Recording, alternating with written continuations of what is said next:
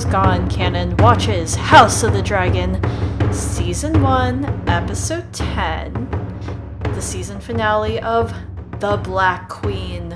I am one of your hosts, Eliana. And I am another one of your hosts, Chloe. What a phenomenal finale. I'm so excited to talk about it. Glad that you're all back here with us for a final Hot D Season 1 episode. That said, before we jump in, this is a spoilers everything in the A Song of Ice and Fire universe, all podcast. So if you're listening to this and you have not read the main 5 A Song of Ice and Fire books, Fire and Blood, The World of Ice and Fire, the novellas, right? Princess and the Queen, the Dunk and Egg novellas.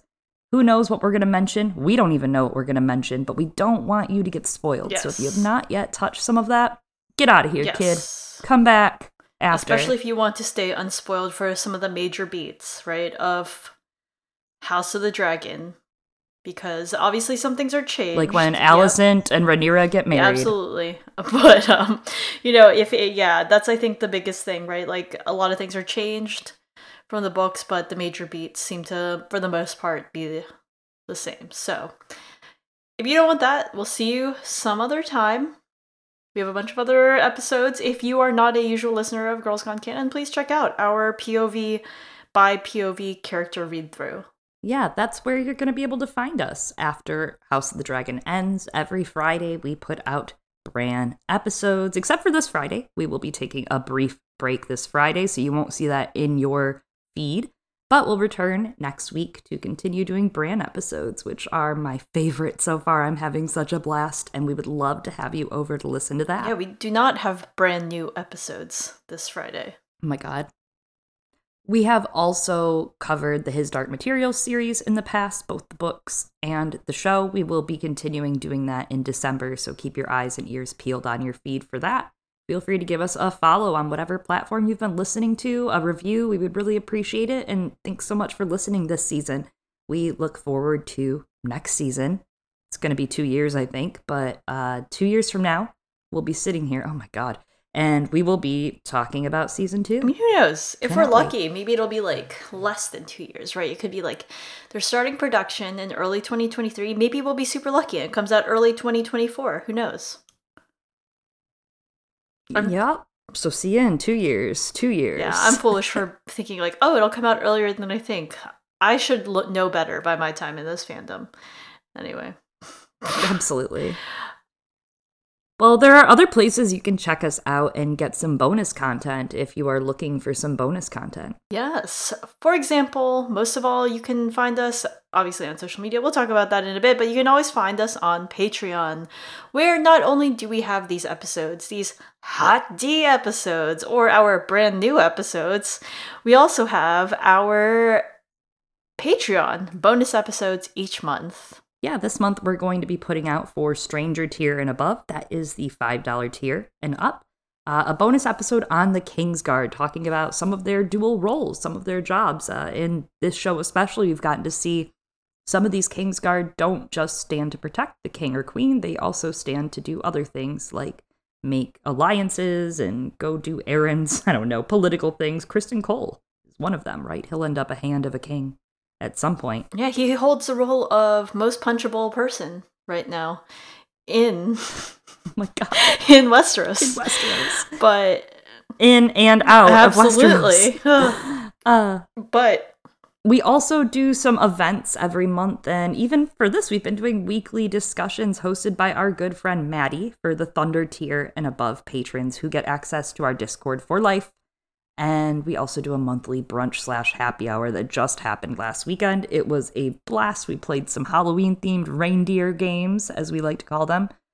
They're called reindeer games, but they were Halloween-themed this time, to clarify. yeah, they were, I don't know, reindeer skeleton? I don't know. And yes, so... Ooh, theirs was the Fury. Yeah, I don't know. Every time you say that, I think of, like, what's his name? Zero from The Nightmare Before Christmas, but he's not a reindeer. Anyway. He's close. Yeah. So maybe we'll see you in the times coming. And I will probably have some live discussions as well for His Dark Materials, but I don't know yet. But maybe, probably, who knows? We'll see. We shall see. We did get a great comment over at Twitter, or a tweet, I suppose you could call it. We got a tweet.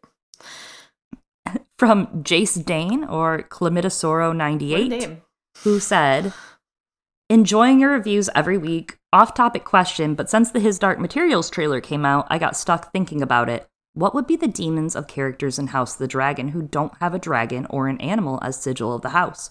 Like Alicent, Criston, or Harwin? So, I thought this was a funny question, and I have an answer for one of the actors, not the character.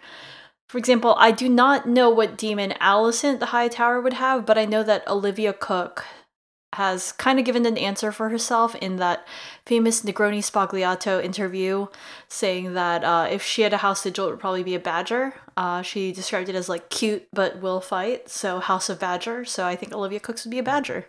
That's actually kind of cute. But will fight. That's really cute. But will fight, yes.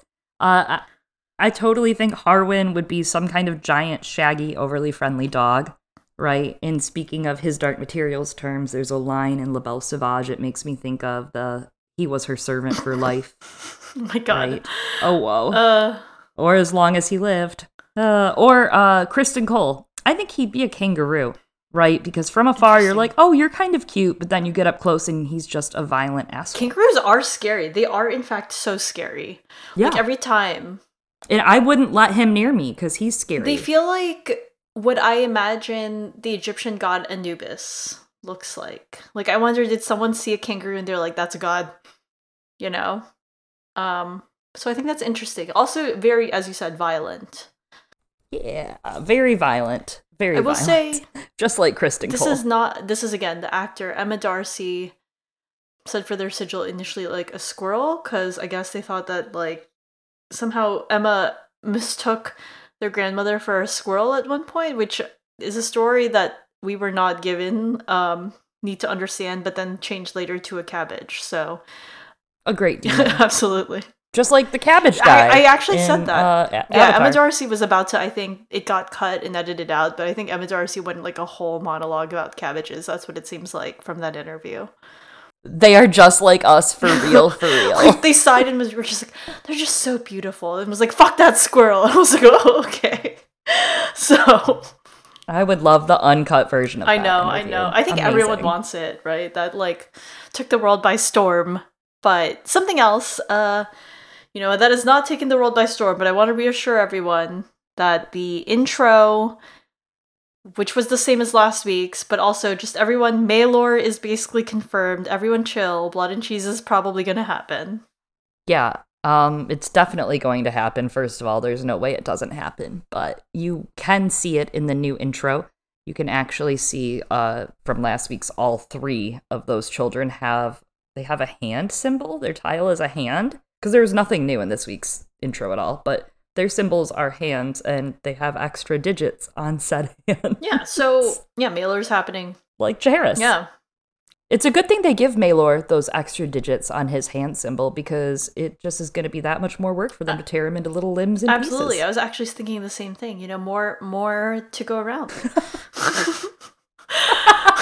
My God, Bitter Bridge is never satisfied. Okay, so before we go to hell, let's open up this episode and go to Dragonstone instead. Absolutely. We're here. We're here at Dragonstone. Everything happens at Dragonstone. They put in a lot of work to really flesh the place out, apparently. You can see all about it in the behind the scenes, where it's fun. I like what they've done to preserve it. Yeah. Right? They have a couple pieces that are actually preserved from the original Game of Thrones set, some original like wall murals that you actually can see from the original series, but now they're at different places, and you can see it was just a different time and different redecoration. Or they've like embellished them and added like kind of more. It's fun, right? Like they added more scales and stuff to the dragon relief that's in Rhaenyra's apartments, and I kind of wondered, were those like dragon scales that were supposed to maybe be a Valyrian steel or reminiscent of it, were those scavenged like after the rebellion or something to be turned into Valyrian steel, like X amount of things? Or they also have like the wares, right? Like the cloth, like the cushions and stuff, all have swirly patterns, kind of like Valyrian steel.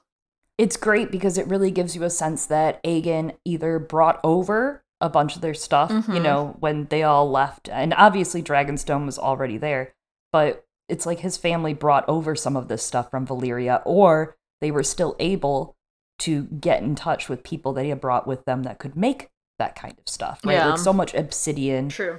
is used in all these props, or like things that look like obsidian. So it's crazy to imagine this world building of Valyria and what you could have bought there or had for your household if you had money. Yeah. I mean, so they can, I guess, get obsidian more easily, but like the steel for sure. Because, like, did they bring it? Did they already, like, have it? Or were they just rich enough to get it? Or did they go there? Like, because they all kind of maybe had some knowledge of how to navigate some of the areas of Old Valyria, and like, oh, that place got buried, that place didn't, right? Like, before that was all completely lost. Mm-hmm. I'd love to see more of that. I never thought I'd care about Aegon's conquest, but that, and then also, like, not in that scale, you know. Yeah. I just feel like it's more of a straightforward story. It could be great, but also there's something like that, like a movie where they could scavenge back. Yeah. 3-hour movie. Especially because as children, they patroned Westeros. Like, they weren't strangers. They came to Westeros as children. They went to the Reap. Yeah. They went to Old Town when they were kids. Or like a mini-series. A mini-series could a work. limited Yeah. I just don't think. yeah. I just don't think it needs, you know, a 5-season thing or whatever. Does it need the hot D treatment? No, it doesn't. No. It doesn't. But like, yeah, and I think we've discussed before, like, why we think that. So, Luke, speaking of our ancestors, is concerned that Grandpappy Corlys will die, which would then leave Luke as Lord of the Tides. It's great to see this echo after the last episode in the Green Council when they said, that boy can't even sail a ship. And Luke himself is like, I can't sail a ship, Mom. This is really a pretty big thing you've put me up to. You can see a lot of the pressure getting to both him and Jace. It does remind me, he says, I'm no sailor. And later in the episode, at the very end, I'm brought to mind what Corlys said, that the wise sailor flees the storm as it gathers or charters its course straight through. And poor Luke had the Rickon zigzag going on there, right, with his disobeying dragon. Yeah. And did not get to flee the storm as it gathered, nor could he pile straight through. Yeah, Vhagar also could... He is no sailor. Yeah, was not controllable. Zagged and zigged. Yeah, he's no sailor, and he's right, though. He goes, I can't be Lord of the Tides, and it's true, because he's dead. He wasn't dead when he said that, Eliana. But it's fine, because he was all like, I don't want to be Lord of the Tides, because that means everyone else will be dead. But it's okay, Luke. You beat them all there. I'm terrible. I'm sorry, everyone. It's really funny, because Corlys lives. Yeah, he until the end of the dance, he makes it. I think Corlys, I'm so excited to see how his character evolves, right? Like, he's gonna go through a lot of seasons of him, not like television seasons, I meant of his life, but also, yeah, that too. It's a really nice interaction between Luke and Rhaenyra. I thought it was really interesting how Luke, you know, was telling Rhaenyra, like, you had a choice to become the heir or not, and then kind of deflatedly says, like, I'm not you, I'm not perfect. And I love that her response to him isn't like this idea of like, yes, you are, you're perfect. It's not that. She tells him, I'm not, right? She acknowledges her own faults, which is super important for growing up. We talk about that a lot in our usual coverage of these young characters in A Song of Ice and Fire. What's important about that is also she doesn't put pressure on him to be perfect. She tells him you have to do your duty, but she doesn't tell him he has to be perfect. And I think that's like such a great show of parenting. Yeah, I really enjoyed this lesson here that she was like, oh, you are my age. Mm-hmm. Like, this is what I went through. You have to understand. I didn't know what I was doing either. I really appreciated that. And I appreciate the effort to focus both of her sons and how this is affecting them came up in this episode. Luke especially, obviously, he was kind of just little Muppet boy. He didn't have lines yet because he was you know, they're kids. They didn't have the big plot points in those episodes besides the Aemond and the Eye. So it gave them a moment to shine before murdering him violently in front of my eyeballs, which was pretty aggressively horrible. I was upset. It was well done, I think. Well, I don't know. I guess people disagree. I liked it, but also I will say it's funny because my partner earlier this season was like, one of like his critiques was, I don't really like that I haven't felt that Jake and Luke were fleshed out. I really don't see them as characters. And in my head, I can't disclose like, yeah, well, Luke's not super fleshed out because he's gonna die in like 2 episodes, so it doesn't matter.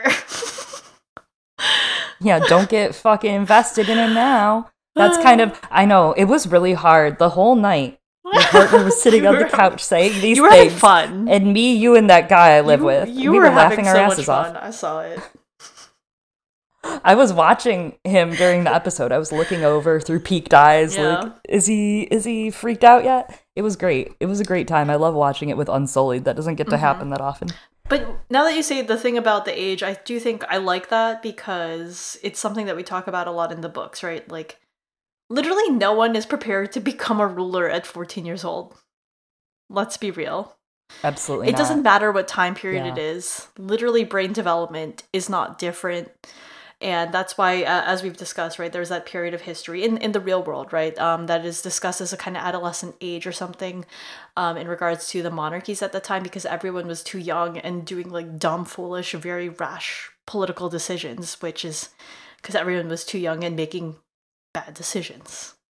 I made bad decisions at 14, so... And well, later. and that's a really big recurring theme in this episode. And in the and series, right now, yeah. too. And Yeah. yesterday and last week. But that's, I mean, in this episode, Yeah. you get to see age and wisdom. You know, Corlys finally, and also that wisdom doesn't always come with age, right? Like, just because you're a certain age doesn't mean you're wise. And there's always something to learn. And Corlys basically straight up says, like, I made poor decisions. And this is where it led me and my family. If only I had had some foresight. Yeah. I think there's a giant theme about that reckless, rash behavior, especially with Daemon in this episode. That's a great point. Something I was glad to see was Laurent Marbrand. You know, I know that I complained in the previous episodes. I was like, is he going to be in it? Is he here? And he's here. He's like not the best dude, but I'm glad he's here. Yeah, I know the Kingsguard aren't 100% the main characters, so we shouldn't They're a maybe big deal, though. worry about where they are here, there, but they are a big deal, yeah. I'm worried about Harold. I thought maybe he'd be here and die this week, but he is just fired and gonna die off screen, maybe, between now and the next season. Or maybe we'll get him next season doing something. I would like to see that. If so, not really sure, but I know that his actor, Graham, is a great actor, and I really appreciated him getting some screen time. Now, Laurent Marbrand becomes the Lord Commander after Stefan Darkland climbs on a dragon during the sowing of the seeds. I wonder if this could happen in the first episode, could happen in passing. Maybe Jace gets the idea in Winterfell and sends a raven home. Laurent dies, though, later in the Riot of King's Landing that breaks out when Helena kills herself under Rhaenyra's reign. Yeah, so I think that's part of why I wanted to see Laurent Marbrand because, A, the way he goes out, and B, in the books, apparently Rhaenyra takes it really hard when Laurent passes. So we're going to see Rhaenyra lose a lot of people. Not just in this episode, which she's already lost 3 people in this episode. So, it doesn't get any easier. And here's one of them. Here's one of the people that she loses. Well, I meant she was bringing word of it, but also, yeah, I guess Rhaenys too, now that I think about it, fuck. Yeah, her papa, Rhaenys, comes home and brings word of the usurping and also of her papa's death. And... You need to watch Downton Abbey maybe one day, because people are comparing it to this, but also they say his name is Papa. I'll have to. Just for the Papa. Papa. Rhaenys brings all this back, and it's kind of a little dramatic, tense scene. Daemon pulls the question that every single person on the internet has been asking for 7 days, which is, why didn't you torch the Greens? They're evil and bad. And Rhaenys says, a war is like to be fought over this treachery, to be sure, but that war is not mine to begin. Everyone just had to wait a week. And you know what? This is more or less what they said in the interviews, but I understand that they didn't want to use the line verbatim because maybe that's spoilery. I don't know if there's like an NDA thing about it, but also like it's there. It's there in the episode. They do address it. You know, there's a continuity that's going on in House of the Dragon that, yeah, they didn't have in Game of Thrones, but they remember things in this one. And I do think when it's phrased like this, that war is not mine to begin, I think it makes perfect sense, that rationale about declaring war, right? Like, Rhaenys doesn't have the power to declare war. And I know some people say that, like, yeah, it is her war, and, like, she could do that because of her granddaughters, but when it comes to lieges, etc., like, there is a hierarchy there. And I, again, think it makes sense for her to understand that hierarchy of respecting, I don't want to be the one to start and declare this war on behalf of, the Greens or the Blacks, right? Because she knows where that responsibility sits, and that's because she was, again, in that exact same position to make that call more than once in her life. She sees that the Blacks don't exactly have the allies. She literally just saw that they used the time and exploited the time, the Green faction did, to get the leg up and start sending ravens and start making alliances. And when you get to Dragonstone, all that's loyal to them is not a lot right now. Just like in the main series of Dragonstone, right? Like, Stannis doesn't have rich lords supporting him. He only gets his brother's reach leftovers. Yeah. Even though we haven't gotten an insight to the Tyrells yet, obviously, and in the books, you know, they kind of stay neutral, but even so, the Reach has so many warriors ready to spring up, so many knights ready to spring up and ready to attack. To spring up, good call. And very good. Great job, Chloe, you did it. Well spotted. Good job, old chap. But that's the thing, like, they don't have the kind of support right now that could knock down the Reach or any portion of the Reach. They don't have the Faith on their side. That's true. Alicent has spent a great decade being on the Faith side, right? So I'm not sure the Faith would report immediately to Rhaenyra and her uncle that she married without leave in a Valyrian ceremony under the eyes of the Valyrian gods. So I don't know. I think there's so much about it, even later, that Rhaenys says, like, she is particularly impressed by Rhaenyra's behavior in trying not to go to nuclear war. Like, she is, although, she yeeted all those people in the dragon pit, she's particularly impressed that Rhaenyra doesn't want to tear down everything their house has left and the dragons and their houses just right away. We've already discussed the dragon pit and the small folk, etc. We do think, like, that it is intentional. They showed the shots of the small folk, as you said, getting yeeted for an intentional reason. We do think it's set up for the shepherd. They literally showed a shot of sheep. A shot of sheep. Oh my god, that's so hard to say quickly. A shot of sheep. The new book from George R. R. Martin, A Shot of Sheep. But, like, it was so unnecessary to put in, but that they put it. We strongly feel that this ties into that. And, like, I mean, the thing is, killing small folk isn't a declaration of war. It just isn't. Like, not when it comes between large political factions. Unfortunately, that's the case. Until season 2 and 3. Yeah. Well, you have to kill, like, a large amount of them, right? Like, larger than that. Because it was... Over and over and over and over. And something else that stood out to me in this scene was Daemon immediately being like, Viserys was assassinated, which, you know, Lord Beesbury also raised some suspicions. We did, at the beginning of the season, have suspicions. We're like, oh, do the High Towers do this? It does seem a little suspicious, understandably, but at the same time, he had half his face. So, not that suspicious. And I know that this is something that we forgot to discuss last week, but you and I do feel that, in a way, the High Towers did not poison Viserys, but the idea of love is a poison, you know, that Cersei was talking about with Sansa in the main series. It'll kill you all the same. Or he can suffer and rule in his suffering and see how long he can rule for. So to an extent, it's like, you can't be upset with the Greens for giving him some drugs when he felt like shit. Yep. Sure, maybe there were days he could have laid off the poppy. But, I mean, it's both sides. And that's actually something I'm really enjoying, is that everything is very nuanced. Even the stuff, I had some misgivings in this episode last night when I watched, and today I think they've melted away for the most part. Did the dragons melt them away? Yeah. They melted them away. And there's also something in that he immediately calls Alicent a whore.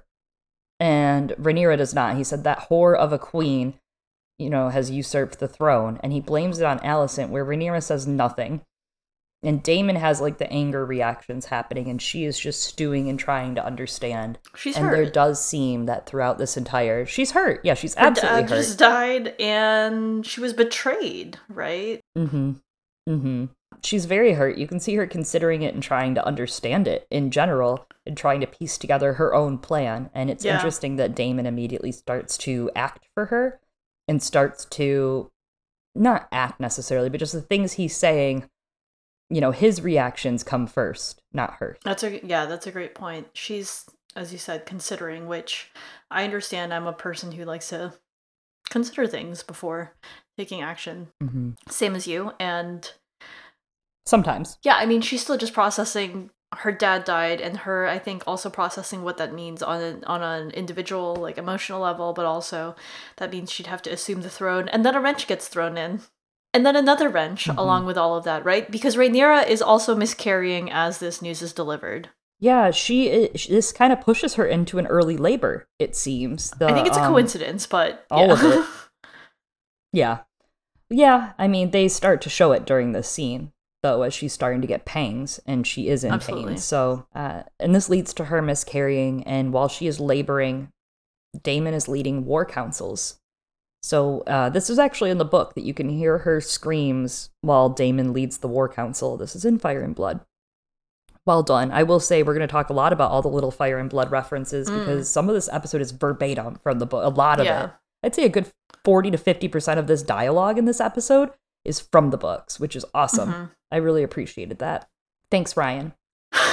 Her sons are sparring in the yard, but Jace is going too hard on Luke, and that's really sad. The Kristen Cole style, you have that anger and resentment built up. And in the background, I want to say it's Stefan that's watching them, Stefan Darklyn. And he says, now he's not learning anything. Like, go easier on him. What is he learning by you beating the shit out of him like this? And you can see a lot of Jace's internal frustration starting to come out, and him as a character start to get fleshed out in this episode a little more. Yeah, Jace is like this really, I think, someone else described the dynamics within the Greens family, and Aemond also being very much a parentified child, but Jace definitely is.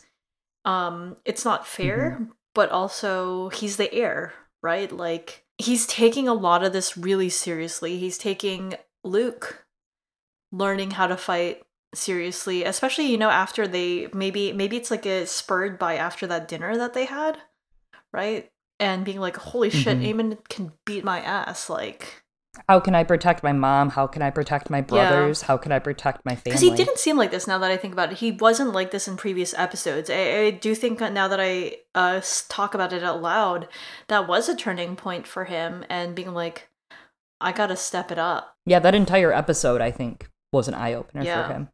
In King's Landing, coming back for the first time and realizing, my older uncles, cousins, whatever you want to call them, in the, the incestual way. However you relate to me, that they are all stronger than I am. People respect them more than us, even though we're the heirs to the throne. Yeah. It's a lot to grapple with. Especially because one of them is definitely not respectable, but here he is, being crowned, whatever. Here he is. And then Rhaenys comes in. It's interesting that she's the one who delivers this news, right? Who fetches the boys. I guess they just needed characters. But she tells them that they need to go to their mother. And then Rhaenyra, while she is in the throes of agony because she's having a miscarriage, delivers the news that Viserys has died. And I love that Luke is like, Viserys? Because obviously he takes it deeply every time someone in their family passes. Rhaenyra's throne has been usurped. I do like that they really kept that highfalutin language of succession has been. They've repudiated the succession or something like that. Anyways, she tells obeisance to the throne. She tells Jace that no planning for war is to be given without her leave, as she sends them off and impresses upon him, "You are speaking with my voice now as the heir." And then Daemon, as you said earlier, right, continues to war plan as Rhaenyra calls from him in the background and is screaming for his name, and one of the maesters is like. Or one of the people is like, do you want to talk to the maester? Daemon makes the Kingsguard swear an oath at Dragonmont, or re-swear their oath at Dragonmont. He gets up to leave, and he says, hold on, where's the line? He gets up to leave and says, I'll show you the true meaning of loyalty. Come on, get the Kingsguard. And he calls for them all. Jace and Luke come with them. This is so cool. Where they filmed this on the Dragonmont in Monsanto, they had crazy environmental issues of just, if it rained, it would turn into a mudslide. They couldn't get things up there. A vehicle didn't really fit what they needed to bring it up there, so they had to helicopter everything up there, and they ended up having to make like a miniature town. They had to make their own economy and environment for these people to be able to exist up here for filming, and it was so crazy. bathrooms, food, some sort of place to shelter. Very insane that they just took over this little area for a little bit and turned it into a new town. What no one's really ever done there, I guess, at that area of the mountaintop. So very cool. And it's beautiful. I mean, it's very beautiful. However, if the weather changed, like the slightest, oh man, those must have been very rough production days. Yeah, I mean, it looks like it. They were like, I don't know, wearing coats and they got their masks on too because it's like COVID. But the people, they want entertainment, I guess. I don't know. I gotta say, we really gotta hand it to these people because amazing. Daemon is basically holding the Kingsguard at gunpoint with Caraxes. And he's like, swear to me, swear to me. It reminds me of Jaehaerys with his Dragon in Fire and Blood, where Rojar has been acting out. Right. He was all, we're gonna disinherit them. Shit, we should just put Arya on the throne at this point, which, feminist, very feminist. Rojar, but, oh yeah, for sure. For sure. King Jaehaerys, and why it really makes me think of that is not just the display of power, because Jaehaerys basically says, Rojar's like, so what do you need to ensure my loyalty? A couple of cupbearer hostages, which, again, comes up in this episode as cupbearer hostages.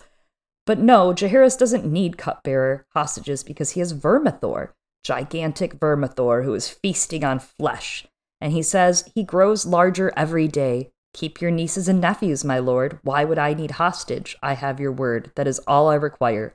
But Grand Maester Bennifer heard the words he did not speak. Every man and maid and child in the Stormlands is my hostage whilst I ride him, his grace said without saying, and Lord Rojar heard him plain. Yes, absolutely, and we do see Vermithor, and yeah, there's a lot that comes back to, I guess, Jaehaerys and Alysanne, and I know that they discuss it also quite a bit in some of the different interviews, and I don't know, I hate Rojar, I'm not sure, I say his name different every time. I do think I was like, this is so extra of Daemon to have Caraxes here. Like, I thought it was unnecessary, but I don't think it's an unnecessary scene. I'm just saying, like, he didn't need to, right? But it is, like, in a way, a more plain version of what the Greens did. To be honest, it's very similar to Otto gathering all these lords in the throne room and be like, all right, time to swear your vows and pledge. And everyone's like, I did this a few years ago and not to that person. Again, where a lady fell and Lord Merryweather, what happened to them, right? Because there is a more implicit threat of death. We see it with Lord Caswell, but, you know, here, he's not sugarcoating it. And Jace is also like, oh my god, why is my stepfather so weird? I notice he doesn't call him dad, he calls him Daemon. He calls him Daemon, and then you can see there are all these little looks between him about Daemon to Daemon throughout the episode that they're really setting up some context for this relationship and maybe some distrust and some tension, because Jace hopes to stand between his mother, the queen, and anyone that threatens her, and he sees maybe Daemon does have a sort of threat. And here, I do think that this is very similar to Otto's display of power with bringing the lords into a room, into the slaughterhouse, and saying, who dares dissent so I can kill you? That's also what Daemon is saying here. That's, to die. Knowing, you know, for Jace, this is really rough because he kind of has to go and watch. It isn't unlike the Bran Stark with Ned scene in some aspects, I guess, in the beginning with the boys, where they have to go watch Ned kill someone, a betrayer. It's like, look, deserter, Daemon will know if you don't look. The deserter. But seeing how Daemon rules, you can see that Jace is watching and thinking, is this how my mother would do it? Is this how I myself would do it? Daemon says, I'll show you the true meaning of loyalty. And then he says to these men, I'm presenting you with a choice. But he's not. Like, Caraxes, with his noodly-ass neck, as cute as he is glaring down at them, ready to unleash flame the moment Daemon says so, or the moment that he picks up on a wrong vibe from Daemon, as we learned this episode could happen at any time.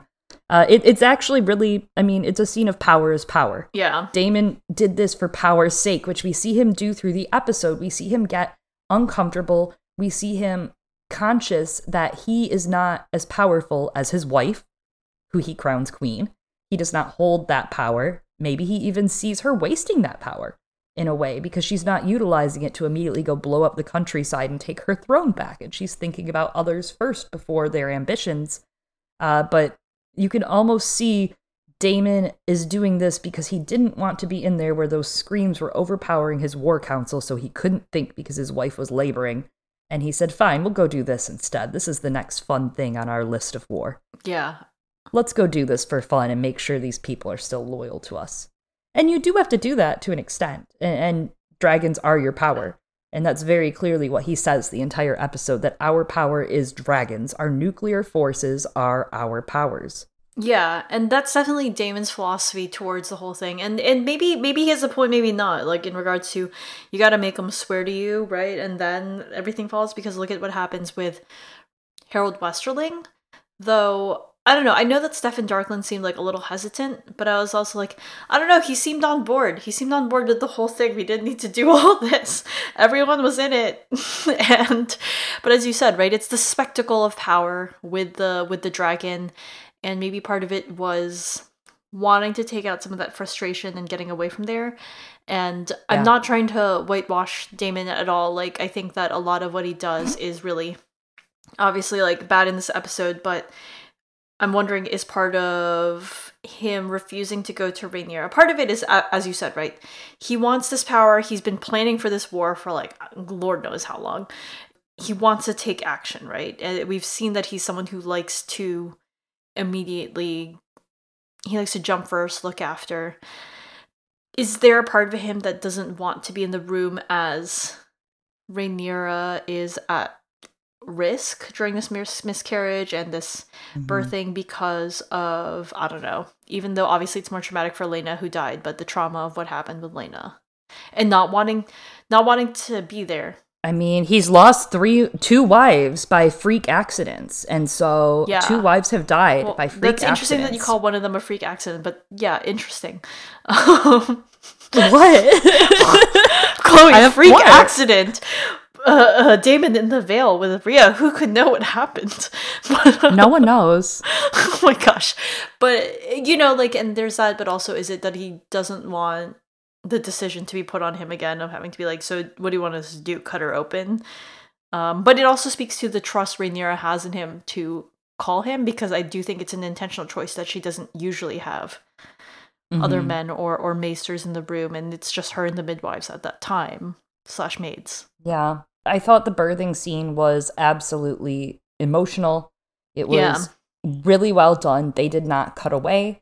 They showed Visenya, who came out stillborn, and it was awful. It was absolutely terrible, and it's all intercut with Rhaenyra and Syrax, which is amazing. So while Daemon is using Caraxes for power over the Kingsguard, you have Rhaenyra in absolute horrific pain trying to give birth to Visenya, and you're flashing between Syrax over in the Dragonmont screaming.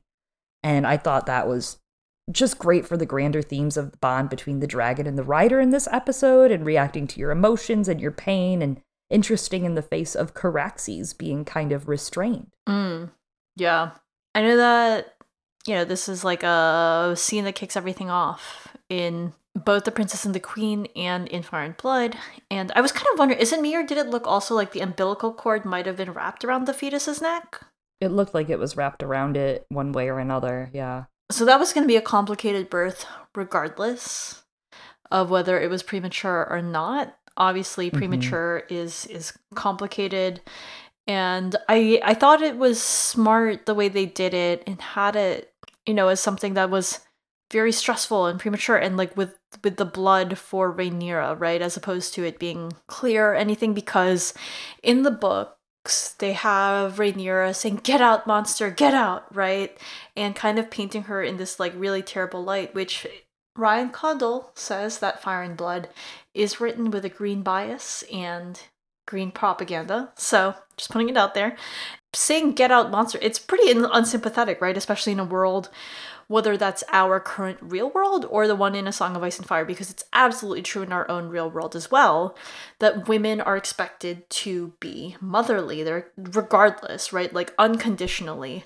And the idea of seeing your child as a monster is almost, it's a very taboo thing, right? And it makes sense, though, when you put it in the context of the first episode, her life being at stake and wanting this expelled from your body because it is threatening you, right? There's a real fear that's shown there because of what she knows the risk is to her life with that. Yeah, it's literally life or death for her. And that she got to take it into her own hands, quite literally. She birthed her, so she told her ladies to stay back. And there's actually a line where one of her ladies says, just keep the same nature you've had. This is your fifth, you've had 5, you can do this. And that was really sad / sweet in a way that her ladies in waiting there also know all about this. There's also something, the intimacy that was allowed for her to have that child. And then there's the parallel scene from the last episode where Alicent is watching as Viserys is wrapped up and bandaged by the Silent Sisters. And because she's not the heir, and because she's not in King's Landing giving birth to this child, she gets to actually wrap up Visenya herself. I don't think Alicent really had a choice to do so for Viserys out of love for him. I don't think that she had a choice to carefully bandage him herself. He's also way bigger. The Silent Sisters have to. That too. But I think the Silent Sisters probably have to, right? Like, it's probably impartial that the King of Westeros needs to be taken care of by the systems of Westeros if that happens to him. And she's on Dragonstone and has this ability, and also that she wouldn't let anyone else do it. That's also very her, that she had to, just like when Joffrey's born, right? That she treks up all those stairs. Even though she really didn't have to, she could have let Laenor take the baby to go see Alicent, or could have even said, no, the bitch can come here. If she really wanted to get sassy, she wouldn't, but she could have said something like that. But it was important that she did it herself, and this too was important, that she couldn't let anyone else do this but her. Yeah, I think she wants ownership over that, as well as it's kind of her way of saying goodbye. And as you're saying, like, she's the one who does it, right? She's the one who sends them off, same as how she was the one who had to send off her mother. She was the one who had to give the order for Syrax or Syrax, depending on who you are. I'm Chloe, and I say Syrax. I say Syrax. You're Eliana, and but you they've been saying Syrax, and I'm trying to be, I don't know. But they say Rhaenys different ways, so I don't know. Whatever. Don't get me started. There's some Valyrian that David J. Peterson wrote that didn't make it in the show. He's been posting, I think I mentioned it last week, but check it out if you haven't. Archive of Our Own, look up his account, David J. Peterson, who does all sorts of conlang for all sorts of things. He did some translations for the following lines that didn't make it in the show that I wanted to share. Visenya, my only daughter, born in abomination. Mayhaps she is a warning from the gods. She is an augury, born on the day my father died and my crown was stolen. I would have called her Visenya, but she was not meant to be. So there are a few iterations this script may have gone through of what they wanted and what they were going to include. And I do wish we could have seen that scene. I love Emma Darcy's Valyrian and Matt Smith's. Together they have great rapport with that. And I liked Millie's a lot too. Millie did a fantastic job in the first half of the season. So I like any scene we get some high Valyrian, but there were some scenes written then, it seems. There were. And then we get to, as you were discussing, the funeral pyre, which gets interrupted with, it's kind of like a good thing, right? Sir Eric arriving with Viserys' crown in the middle of the funeral, and then he swears to Rhaenyra, which, we love Sir Eric. I know. E for Eliana. I'm gonna be honest, this was so emotional. This entire scene, like these last 2 scenes, I did shed some tears. Don't make fun of me. I cried because it was just so beautiful and very sad. And he actually gives Kingsguard vows. They are eerily similar to the Night's Watch. They say, I swear to ward the queen with all my strength and give my blood for hers. I shall take no wives, hold no lands, father no children. I shall guard her secrets, obey her commands, ride at her side, and defend her name and honor. The first time we get Kingsguard vows. Amazing. Thank you, Ryan Condal. Yeah, and it also tracks with some of what we learn in Fire and Blood, right? Which, during the founding of the Kingsguard, we had this line of, Visenya molded their vows on those of the Night's Watch. Like the black-cloaked crows of the wall, the white swords served for life, surrendering all their lands, titles, and worldly goods to live a life of chastity and obedience, with no reward but honor. A horse. A horse, of course. Not a horse. I will say regarding Viserys' crown, I forgot to discuss this last week, but it turns out the whole thing we've been discussing about the motifs of the binding, maybe part of it is that was just in at the time. Viserys' crown has like those like lines across it, same as like what's on the Kingsguard armor and everyone else's clothes. Oh, it was that's just great. in vogue. Yeah. Very in vogue. That was the style. It really was. He's serving Targaryen realness, to My quote God. Patty Considine. I don't know. Jaehaerys' crown is fine. It doesn't... It's not what I wanted, though. I wanted the real deal. I get it. Whatever. They have to have some sort of, they have to be some sort of show differences in what they do, but Jaehaerys' crown is great in the books. It's the rainbow gems, and it's 7 rainbow gems in a band, and Alysanne has a similar crown. So I would have loved to see Rhaenyra in that one, but... That would have been cool. That would have been cool. This is what they gave me instead. I'll live with it. They didn't even put a bunch of rubies on the Conqueror's crown, so, One little ruby. It turns out that Aegon the Conqueror was broke as fuck when he got here. He spent it all on the war. Understandable. Oh, makes sense. It was a big war. So the end of the scene has everyone bending the knee to Rhaenyra, announced as queen as Daemon crowns her in front of the pyre, which I think is very beautiful, very sad just like sentiment. the Lion King. Yeah. Mm-hmm. Yeah, and actually, yes. Like when Luke was looking at the painted map, everything the sun touches is yours. Yeah. Everything the map glows is yours. Baby Simba and all the antelopes bow. Everyone is bending the knee except Rhaenys, which is a nice tense moment, and I actually really love the way she's portrayed, that she still hasn't submitted to what Rhaenyra's doing. She's there, she's supporting. We see in the following scenes some moments where she kind of gives approval for her kin to do things in Rhaenyra's council, but she's not participating. She is hanging back. In the book, she's described as having been a big part of the dragon conversation and pushing, well, we have Meleys, but I actually really like in the show that she is keeping her distance still and watching and observing. And it makes the scene after she speaks to Corlys that much more powerful, right? Because despite his agreements, Rhaenyra finally ends up impressing her. She finally says, wow, she could rule this realm. That is a queen that I could be behind. But here, she still hasn't bent the knee. Her knees don't bend so easily. They don't. And, that's what happens as you get older. Yeah, that's for fucking sure, sister. Mine absolutely. hurt like fuck right now. But absolutely, I do like that they have her holding out, right? Not swearing to side. And also, I think it's important that, and we can talk about this a little later with Corlys too, like, Rhaenyra doesn't hold Rhaenys hostage. It actually is a choice for Rhaenys, right? Alicent was like, you're hostage, you should swear to me. And she was like, what the fuck? Then we get the one of the war councils, right? There's like a bazillion of them. This one is the post-pyre one, in which Rhaena is a cupbearer. She's so sweet. And also, I like that both Baela and Rhaena have this spot at the painted table. They are part of these war councils. Not that they like really speak during them, which would have been awesome, but that they are in the room and they are there and brought to the table is important training for when they eventually will rule. Yeah, she actually very much makes sure that Rhaena follows her to the table. She beckons for her to come after Rhaena offers her wine. After she offers her Negroni, actually. It's got Prosecco. Come on, Baela. Come on. Baela follows her as well, but first Baela looks to Rhaenys for permission, is something that I noticed on my rewatch, and Rhaenys nods and gives Baela permission and says, yes, you may go to the table. I will allow you. Which, I really like that. Like you said, she's not being held hostage by Rhaenyra. She obviously, she hasn't bent the knee, but she's still kind of supporting from afar and letting her grandchildren be participating in this and learning. As she says to Corlys, this is now our war. It is not just their war. We cannot separate from it. It's too late. And she knows that these granddaughters need training to understand that.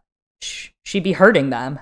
Yeah, it's actually a great point, what you're saying, because it's not just like, she was like, what does it mean? What does this marriage alliance between our houses really mean? Is it just like something to, appease me, right? Like, will Baela and Rhaena have actual, like, voices? and that they are at that table flanking the queen is the opposite of chipping away a window in your jail cell.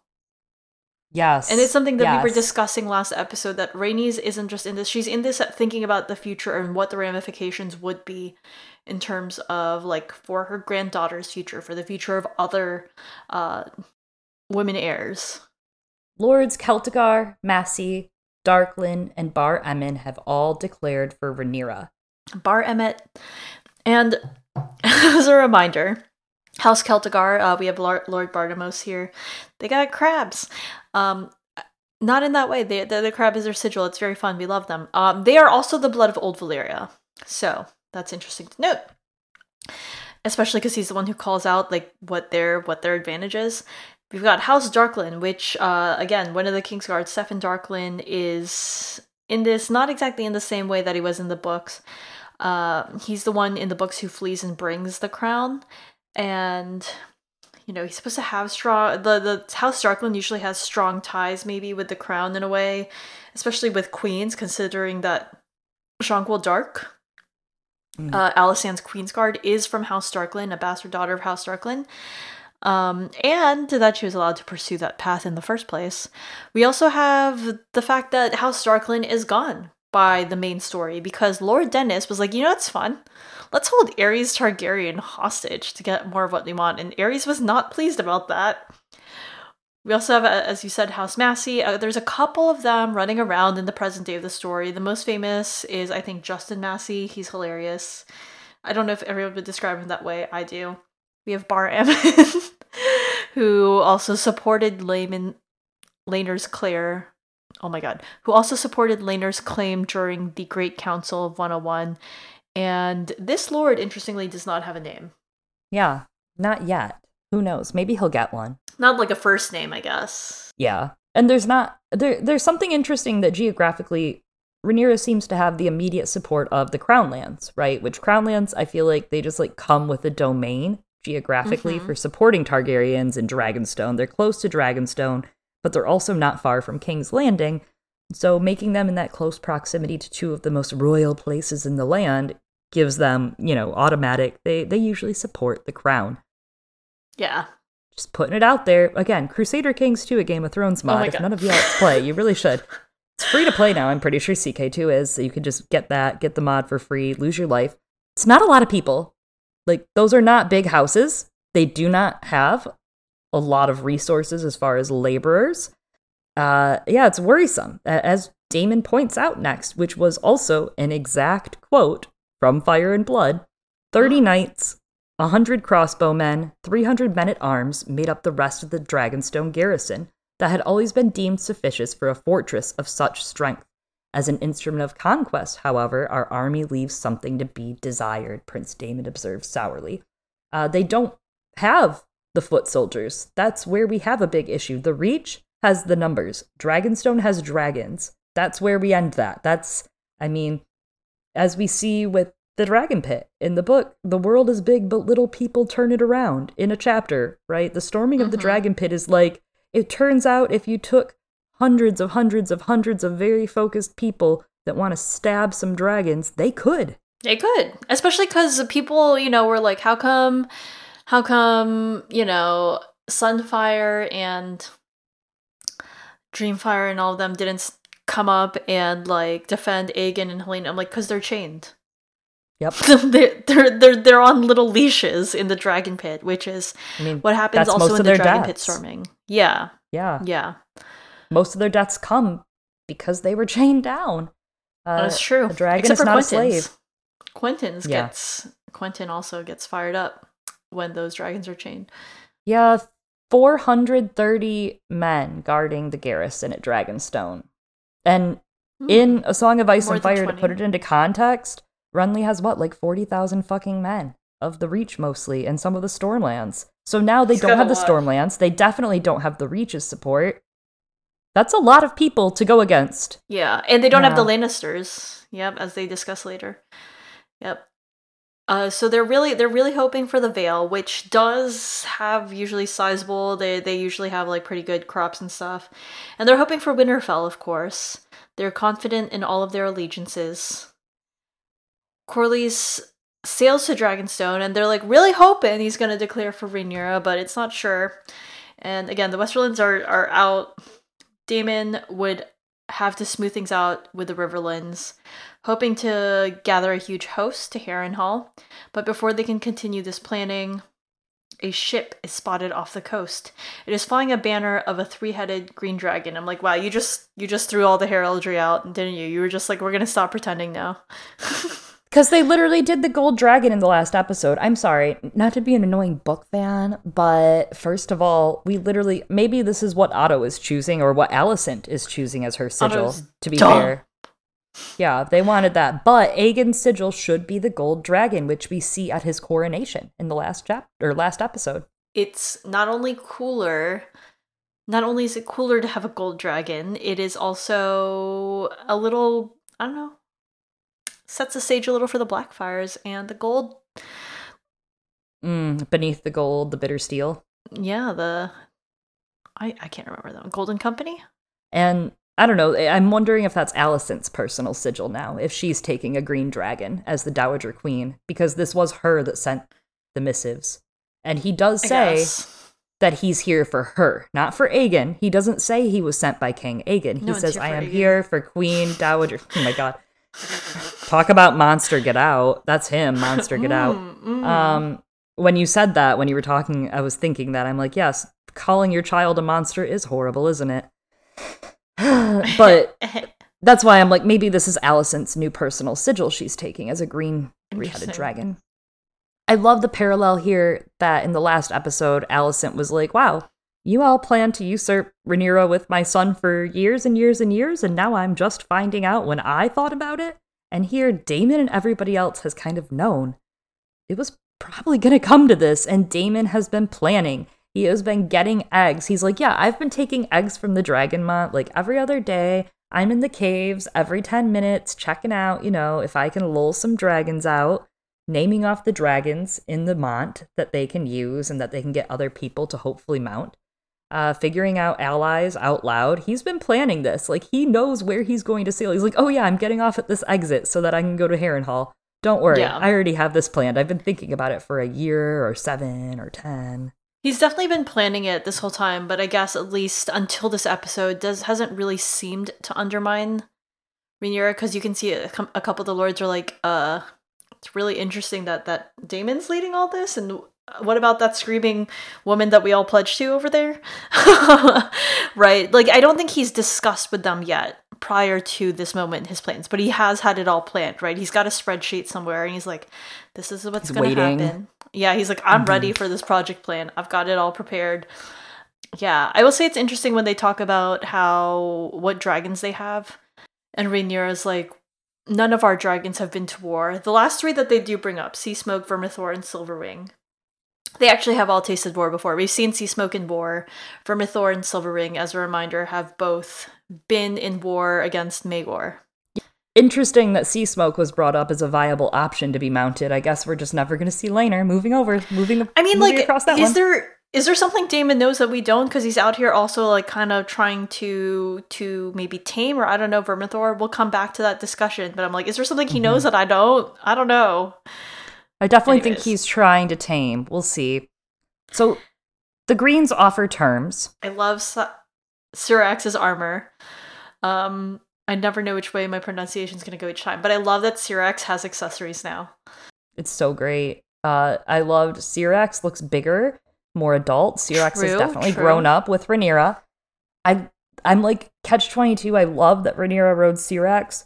It's interesting that Fire and Blood, with its green propaganda, says Rhaenyra could not fly her dragon right away. Which seems like, I don't know, she's a wild girl, maybe she could.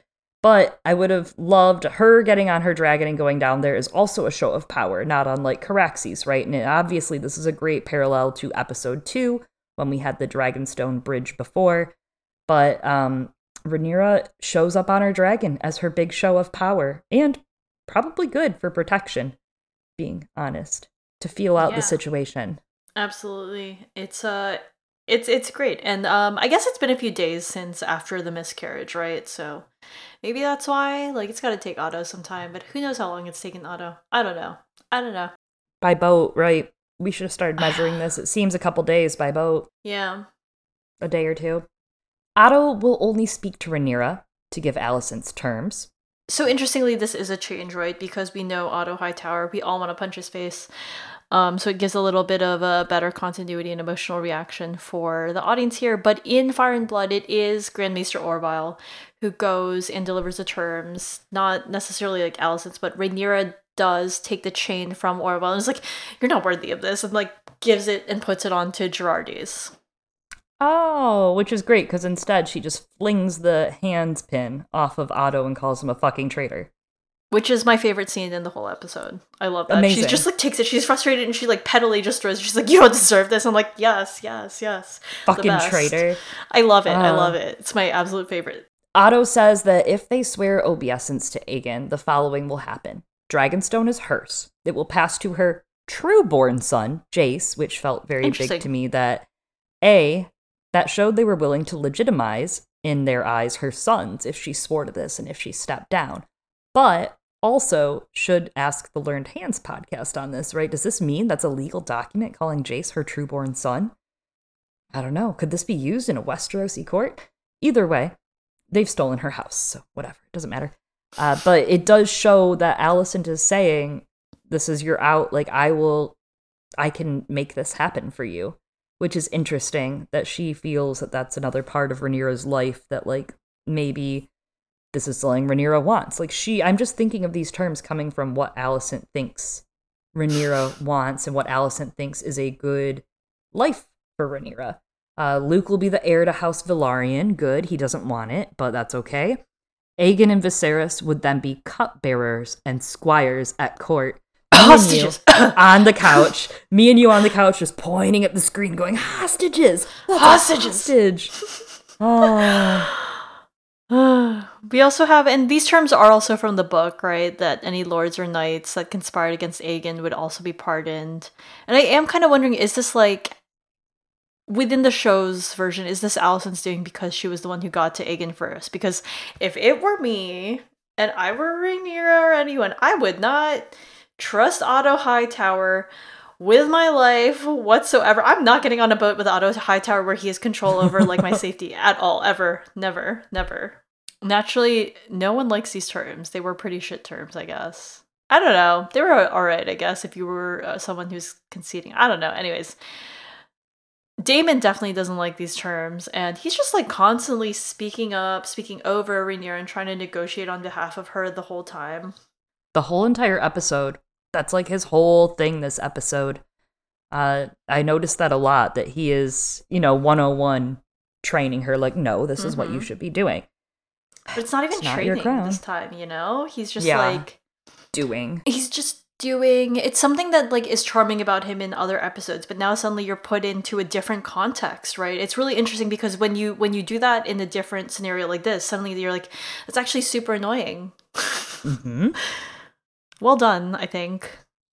Otto quotes Fire and Blood saying Aegon has all of these trappings of powers, these signs of legitimacy to prove he's the king, and that they have great lords already considering their proposals.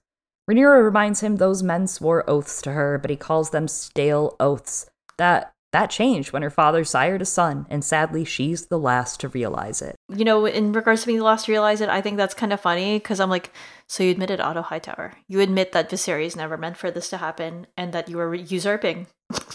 I'm just saying, you're going against the king's word, and the king's word is law. I do feel for Alicent, because it's like no one believes her, and she's like, no, I'm actually serious. She's like, literally, I am serious. It's kind of funny. I feel for that girl. Everyone's like, okay, Jan.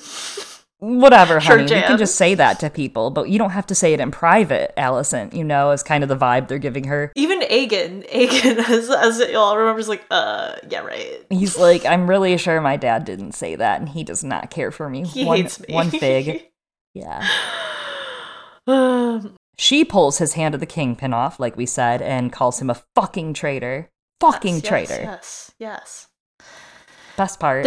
Then he hands her the last knife. The last knife, which is the page that she had ripped out of Nymeria's book. when she said, "Fuck septas," for the love Queen Alicent and her once bore one another. So, of course, in episode 1, she and Alicent talk about Nymeria and how Princess Nymeria led her Rhoynar across the narrow sea on 10,000 ships to flee their Valyrian pursuers. She took Lord Mors Martell of Dorne to husband and burned her own fleet at Sunspear to show her people they were finished running. But on the Torn page, this specific page has, lashed together with ropes and cables, Nymeria's fleet dispersed at the coming of the first storms, sweeping them across the sea, east, west, and south. Yeah, I guess that's that sailor fleeing from the storm thing, but whatever. There's a lot going on there. There's something that I'm like, Alicent, you're sending her the page from the book about the woman that helps to get towards gender-neutral succession in Dorne for terms. That would require critical thinking and going against what people think she should do. And I can't believe Alicent kept this page that whole time. She's like, Rhaenyra touched it and gave it to me. Probably presses it to her heart, every like few days. It's a sad, bitter irony of what it represents, and that she doesn't realize that, yes, she's sending it, like begging from her heart, let's not set this nation ablaze. We love one another. This is my last plea, and this is what I can give you for the bed that I've made and that I have to lie in, and this is yours now. But also that she doesn't realize what a slap in the face it also is. It is. She, again, wants to make a window in her prison, right? She doesn't really understand the truth of what Nymeria stands for a bunch of people. Also, they're not part of the Seven Kingdoms. Reminder. Yep. Not just at this time. 6 kingdoms. I think it's hilarious that Otto says no blood need be spilled, even though Beesbury's already dead. Caswell's dead for trying to let Rhaenyra know. And again, where are Lady Fell and Lord Merryweather? Are they dead? And also, yeah, sure, a bunch of the small folk, also they are dead. Blood has already been spilled. Shut the fuck up, Otto. Get out of my face. I will say, at least he did, whether or not Otto meant to carry out his daughter's wishes. Like, had Rhaenyra said yes, whether or not Otto agreed to it, I will say that it does seem these are her wishes. Like, at least he came with her wishes and had the honor to read what she told him she wanted. As you wish, right? He said in the last episode, even though he knew how it would go, even though he knew the answer to all of this and what would happen, that no matter what, it means war. I agree, but keep Wesley's words out of your mouth, Otto Hightower. Daemon once more tries to interrupt, and she says that she will give her, the queen, reminder, she will give her response on the morrow to King's Landing. Bad news about how that goes. Yeah, thanks to Syrax, interrupting and being rah. Yeah, she's tired of Daemon finally talking over her. That's her inner emotion, too. I mean, that Syrax gave a great roar. That's how she was feeling. She's like, shut the fuck up. Let me fucking talk, Daemon. And I think that's important, right? Like, that even if you're not voicing it, that, again, those subconscious thoughts with the dragons. So we come back to another war council. We've got like 1 million of these this episode. Rhaenyra does not want to go to war because, as a defender of the realm, she feels like that would be bad, and would also say bad things about her reign, and she doesn't want to reign over ash and bone. Interesting repetition. What could it mean? She clears the room to speak to Daemon Warmonger Targaryen privately and says, "You, as previous heir to the Iron Throne, obviously know my duty is more than crushing oath breakers and has to do with the Song of Ice and Fire." Daemon, however, obviously does not know all of this. It turns out Viserys never trusted him with this information. He is very unhappy enough, and he turns to domestic assault and begins to choke Rhaenyra. While choking her, he says, "My brother was a slave to his omens and portents, anything to make his feckless reign appear to have purpose. Dreams didn't make us kings, dragons did."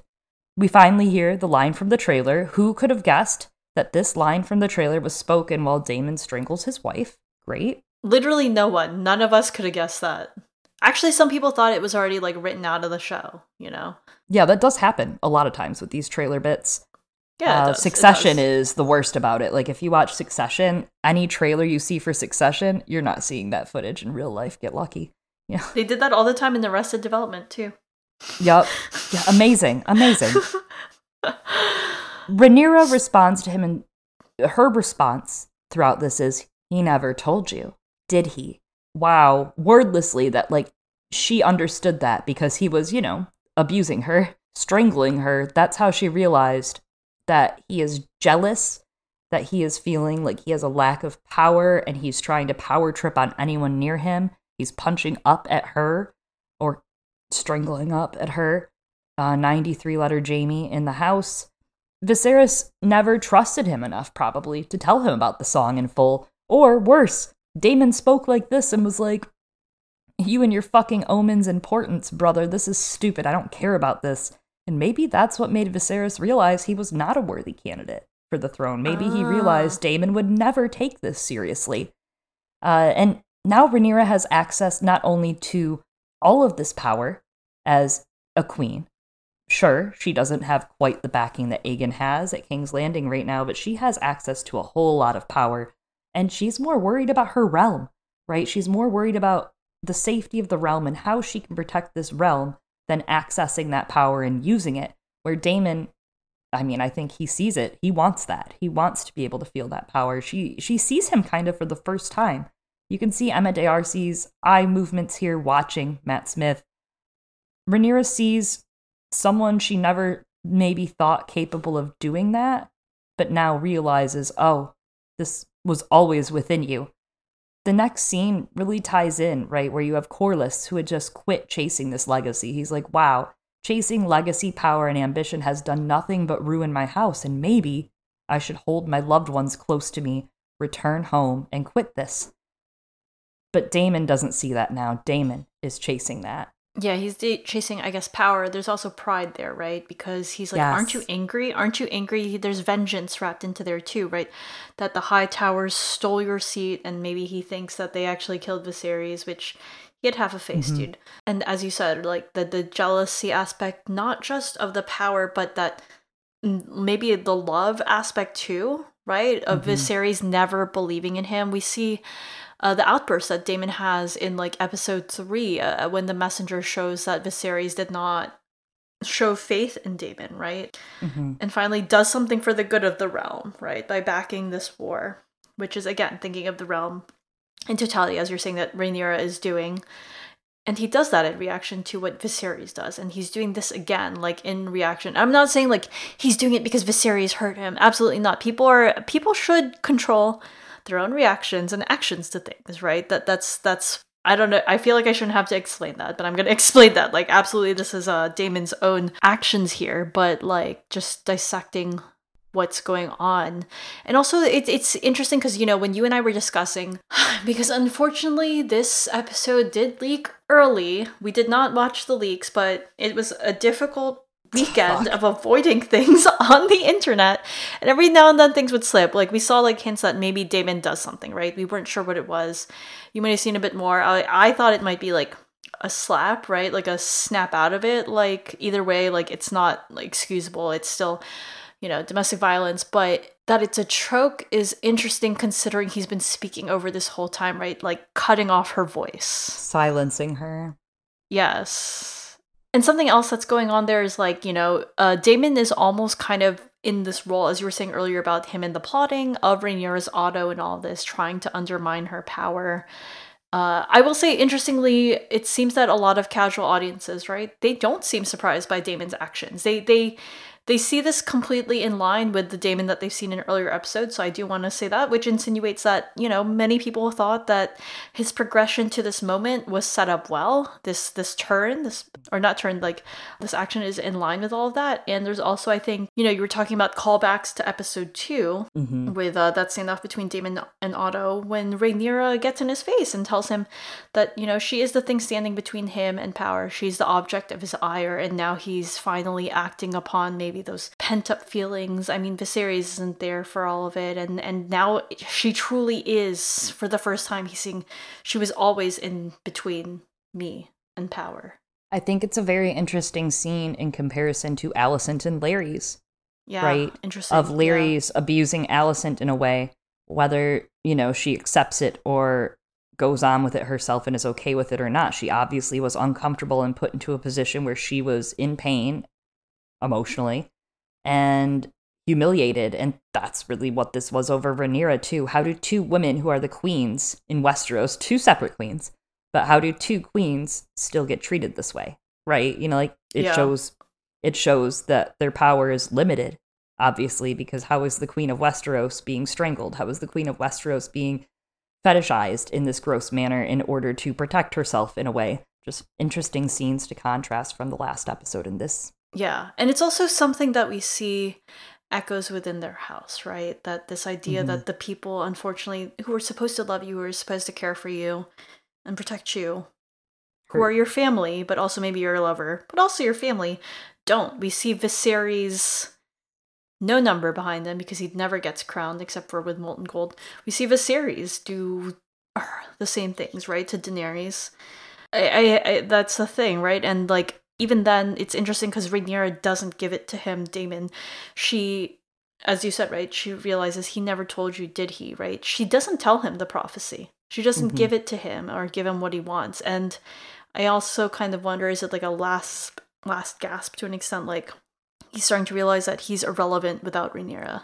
I would say so. With Viserys gone. It's a lot of, I mean, I think this is a lot of, we've been saying before, this is a Daemon that we see in the books earlier on when we were seeing that very roguish side of him. But this is also a Daemon that people have speculated upon being in the books, right? The Maesters like say, like, this is part of who Daemon is. And I think he's a complex character. Yeah, maybe there's a part of him that feels an affection for his niece, but is it more than his pride, his masculinity, and his desire for power? I think there's a lot of this, too, in his scene with Vermithor we're going to come back to soon. There's something with Viserys and with Rhaenyra and the relationship between all three of these heads of the dragon that I think we'll talk about. Yeah, and yeah, it's an exertion of its power. It's the only language he knows. That's why he only knows the dragons and not the other sides of the He's diplomacy. actually trilingual. He speaks American Westerosi, he speaks High Valyrian, and he speaks power. I'd like you to respect his trilingual languages. Oh my god. But yeah, those are this is the only other kind of power that he knows. That hard power versus soft power. Speaking of soft power, let's talk about Rhaenys and Corlys. Rhaenys reunites with him, and she tells him she feels abandoned. That he abandoned their entire family when he left to go fighting east. Or when he left to go fighting south. Now Vaemond is dead for bringing the bastardy claims to court, and Rhaenys feels like they've lost everything. Yeah, so you had the domestic drama that's unfolding within each of these couples, right? And this idea of being a united household, but we're looking at the houses within the house. And I love that Corlys goes, I lost everything, and Rhaenys corrects him with, we lost Corlys. All right, they were a couple, they are a unit, they are both parents, they're both this house, they're equals. They're supposed to be equals in this partnership, right? Because Corlys, we see, follows Rhaenys' advice here. They've both been grieving all of these past few years. It's an interesting contrast to Daemon and Rhaenyra, whom we see they are divided. Even in their grief, they are apart. Daemon's over by the sea, emoting, and Rhaenyra is alone as she was cradling her child, and Daemon just looked on, watching her grieve, and didn't go and comfort her. Which, you know, to be fair, like that was kind of what happened with Corlys and Rhaenys, but they're working on mending that. Yeah, I think this was a great scene. There's this line from him that he says, it's very John Connington. Yes, right? I think we yelled that. Yeah, we were both like, John Con! Ryan Condal, we love you.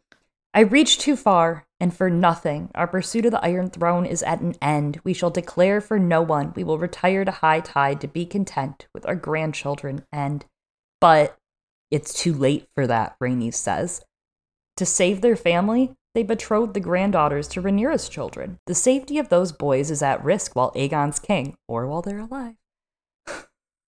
Actually, though, I will say, I expect Jace might, like, if Rhaena does go to the Vale, it might be for Rhaena's safety, right? For putting a dragon rider there for Jane, as she'll request, and B, for Rhaena's sake.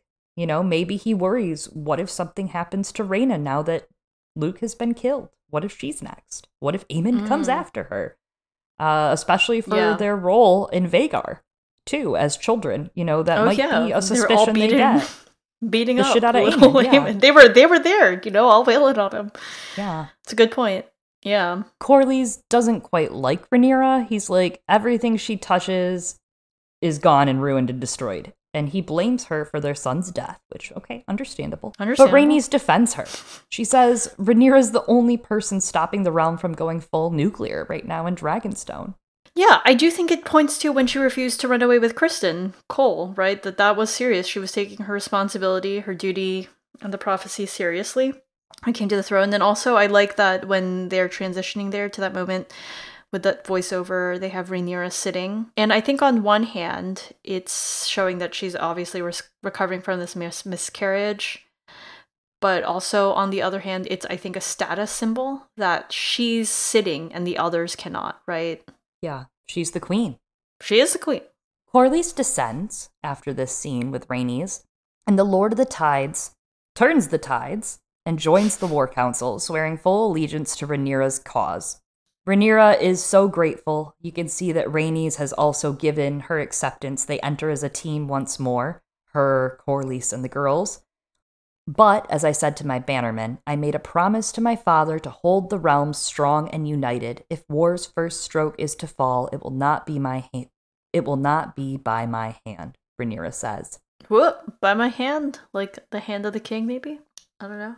She makes it a point that unlike, as we were saying earlier, Daemon and Otto, they're threatening people for their allegiance, right, and their vows.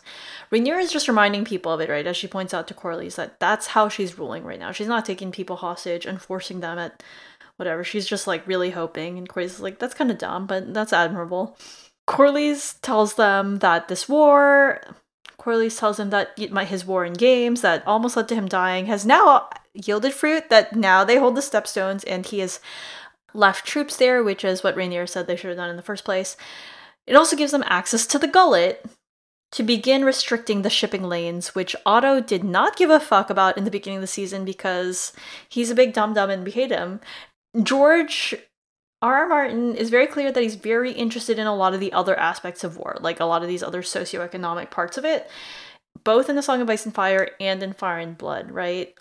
Here we're kind of looking at those economic ways it can be fought and its impact, which is something that George did right into this. So I appreciate that this is being addressed in the show, that they are looking at that, because I think that's a huge strength of Martin's writing. I really just appreciate it was brought back and that it meant something, right? Because Corlys' like literal first line is that he walks into the council and is like, why don't you care about my ships? You know that's what he cares about. He's very, very much so cares about his ships, about his family's money and how it's being spent and how it's being used and how his people and his soldiers are being treated.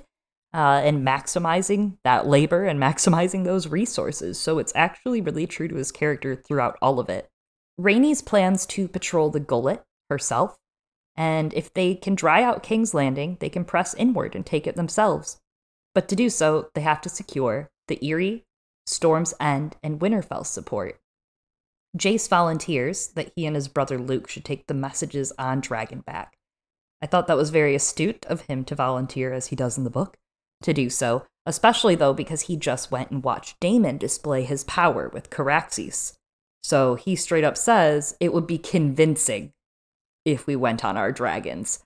And you can see when Luke goes, Luke is very unsure. He doesn't have that confidence. He doesn't quite understand how to leverage and harness that power yet, let alone having some issues. Yeah, he's 14, let alone the connection with his dragon not being quite as strong as Daemon, sociopath Targaryen's connection.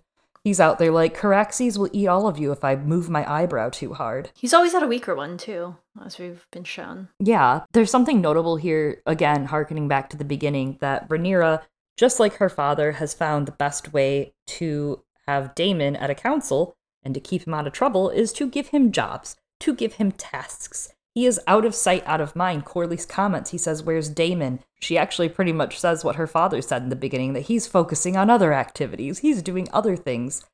He's on a side quest in order to keep him out of my fucking business. It's kind of funny when you put it that way, because when she was younger, right, she didn't quite understand, because she wasn't there during the times that they were dealing with Daemon. He was more or less gone from the small council by the time that she was really taking a more active role in it. When she says, he never told you, you can see in her eyes that she's like, oh, this all makes sense about you and who you are now. Yeah, she's like, I understand now why my dad dealt with you the way that he did. I thought you were just like, smarmy dude. She's starting to see that some of the things that he does, as we've discussed earlier on in the earlier on in this season, right? Some of them are good ideas. Sometimes you do need to balance the soft power with the hard power, and Daemon shows a great understanding for that, right? And if they'd worked together, they could maybe balance it out, but it's the different dynamic with Rhaenyra, who is his niece and a woman. So like there's kind of like, I think there's something going on there, but also it is a pretty big task, right? It's one that he's really wanted to take on because the Riverlands are indeed crucial, and we'll see that turns out to be very fruitful in Fire and Blood. They actually talk about that portion before they get to Storm's End and what Daemon does. He does take Harrenhal first because, as we know, Larys is in King's Landing, and then rankles the Riverlands. It's a pretty big deal. But I think Jake and Luke didn't just learn from Daemon's example, right? That's part of it, but as we've been saying, a lot of this is also reminiscent of earlier episodes, such as episode 2, when Daemon and Otto clash again on that path at Dragonstone. Rhaenyra earlier on in this episode said she was trying to raise her children and mentor them as Viserys did for her as a father and king. But Viserys did cling a little bit too tight, right? Like Rhaenyra in episode 2 offers to retrieve the dragon egg herself. Viserys refuses her and she disobeys him because Viserys doesn't always acknowledge her suggestions, even though sometimes they would be good ones. For example, the stepstones. Anyways, and that would require her being out there, right? And taking an active role, giving her agency as a political figure, but also as a dragon rider, right? It would put her in a bit of danger, but she was refused that by Viserys. She herself volunteered in that council, and when Jake and Luke do the same thing, I think Rhaenyra recognizes that. She recognizes the importance of letting her children learn by doing in a way that her father didn't let her do. But unfortunately, things are bad luck. It's Storm's End, right? Like, she gives this to Luke because it is supposed to be the safe bet due to blood and geographic proximity. It doesn't end up that way, but it was in fact a calculated and like on paper, it's a safe option of letting your children step out a little bit more and learn to do things. And I think she is trying to do the things she feels her father failed to do as a parent and mentor them while still keeping that peace that he did value when he was a ruler. Sending them individually is an impressive feat. I mean, it does show that you're not above just coming yourself. You don't need an army of men to accompany you to show up at Storm's End or to show up at Winterfell. Great point. But it is interesting because Borros is said to be so rash. And she knows that he's prickly and proud. She does say so soon, right? She kind of charges them with each of theirs. And it's interesting because it makes you think maybe Jace should have gone to Storm's End. Maybe Jace should have gone to Storm's End because Luke was not ready. Absolutely was not ready. He is uncertain when he gets there. He is shuffling kind of. I mean, how would you hold yourself in confidence when you get there and you're like, oh shit, my fucking 80-foot tall 45-year-old teenage uncle is here with his Vhagar, with Godzilla. Yeah, I'm like, both of them are like 800 feet tall. Holy shit, Aemond and Godzilla. I mean, Vhagar. He's tall. But yeah, he's big. I can't get over it. I'm like, damn, that boy hit puberty in that time skip. But yeah, how are you supposed to? I mean, that's not an easy thing, especially, like she said, our dragons have never seen war, Daemon. Jace gets charged to go to the Eyrie, to Lady Jane, and then he gets double duty to go to Cregan Stark of Winterfell. I don't know about that one. I liked Cregan, but I guess. I like Cregan. I bet some other people will say Cregan. We'll see how it goes, you know? We get both, different ways. Yeah, we could get both. Luke is going to head to Storm's End. She makes them swear that they go as messengers, not warriors, on the 7-pointed star, which happens in Fire and Blood. And she tells Jace that Cregan is near his age. She hopes they find common interest. And Luke, she says, Borros is a proud man and would be honored to host a prince and his dragon. Maybe not 2 princes and 2 dragons, but 1 prince and 1 dragon, she says. She also tells him he has Baratheon blood. All right, Rhaenyra, all right. I mean, honestly, I guess I understand why Meleys is holding the gullet, right? And it makes sense that Jace goes on the, like, longer journey. I guess Rhaenys would have also been another good, safer bet to send to Storm's End. That's what I was thinking. Daemon is singing in Valyrian to Vermithor, which I loved this scene. I actually really did love it. I love hearing Matt Smith sing. That was beautiful. Yeah, he's good. He's good. Yeah, he's got a great voice. Yeah. Does he sing? He's actually really, of course he is. Fucker. He's good at, like, everything. Does he sing in any of, like, the Doctor Who episodes? No. Have you heard that side of him before? Well, he might hum a little ditty, but not really. He does have some very soft side to him here and there. Mm. Mm. To give you some context, like the TARDIS, the way that Damon is about Caraxes and dragon eggs and like the uwu that he like goes into the dragon mont and he's like, I'm gonna find dragon eggs today, and how he's handling Vermithor, that's very Doctor Who. Matt Smith's Doctor is very in love with the TARDIS, and he's I mean, all of them love their TARDIS, let's be real, but he's in love interesting. with his TARDIS. I didn't know that. Well, you should watch Doctor Who, as I tell you every week. So, you'd like that, wouldn't you? Historically, I'm going to go ahead and say that, yes, I would like that. You're doing great. So I looked up to see if David Peterson had posted up the lyrics for this, because I was like, what is this about? What is this about, this Valyrian song? So he created this with Ty Mikkel, and it is called Haros Bartasi, and in translation, it's called With Three Heads. And there's something about this that made me kind of think of Viserys, Daemon, and Rhaenyra as their own little three-headed monster together, right? They were the three heads at one point. Rhaenyra was training to be heir and training to be kind of the diplomacy. Viserys was the head that held it together as the king, and Daemon found himself fitting in almost as the Visenya, right? Rhaenyra as the Rhaenys, and Daemon as the Visenya, as we referenced in the start of the story. So the lyrics translate roughly to, fire breather, winged leader, but two heads to a third sing. From my voice, the fires have spoken, and the price has been paid with blood magic. With words of flame, with clear eyes, to bind the three, to you I sing. As one we gather, and with three heads, we shall fly as we were destined, beautifully, freely. Interesting that he's singing about the three heads of the dragon to Vermithor, likely to lull Vermithor out of the cavern and see if maybe Vermithor will be pliable to being tamed or to being ridden, I would guess. Yeah, kind of reminding him of all that. And I don't know, also even speaking of other rulers who were three heads, I mean, obviously, right? Obviously, like the Conqueror, whatever. But also Jaehaerys and Alysanne and Septon Barth also acting as three, maybe reminding, hey, Vermithor, remember your other writer?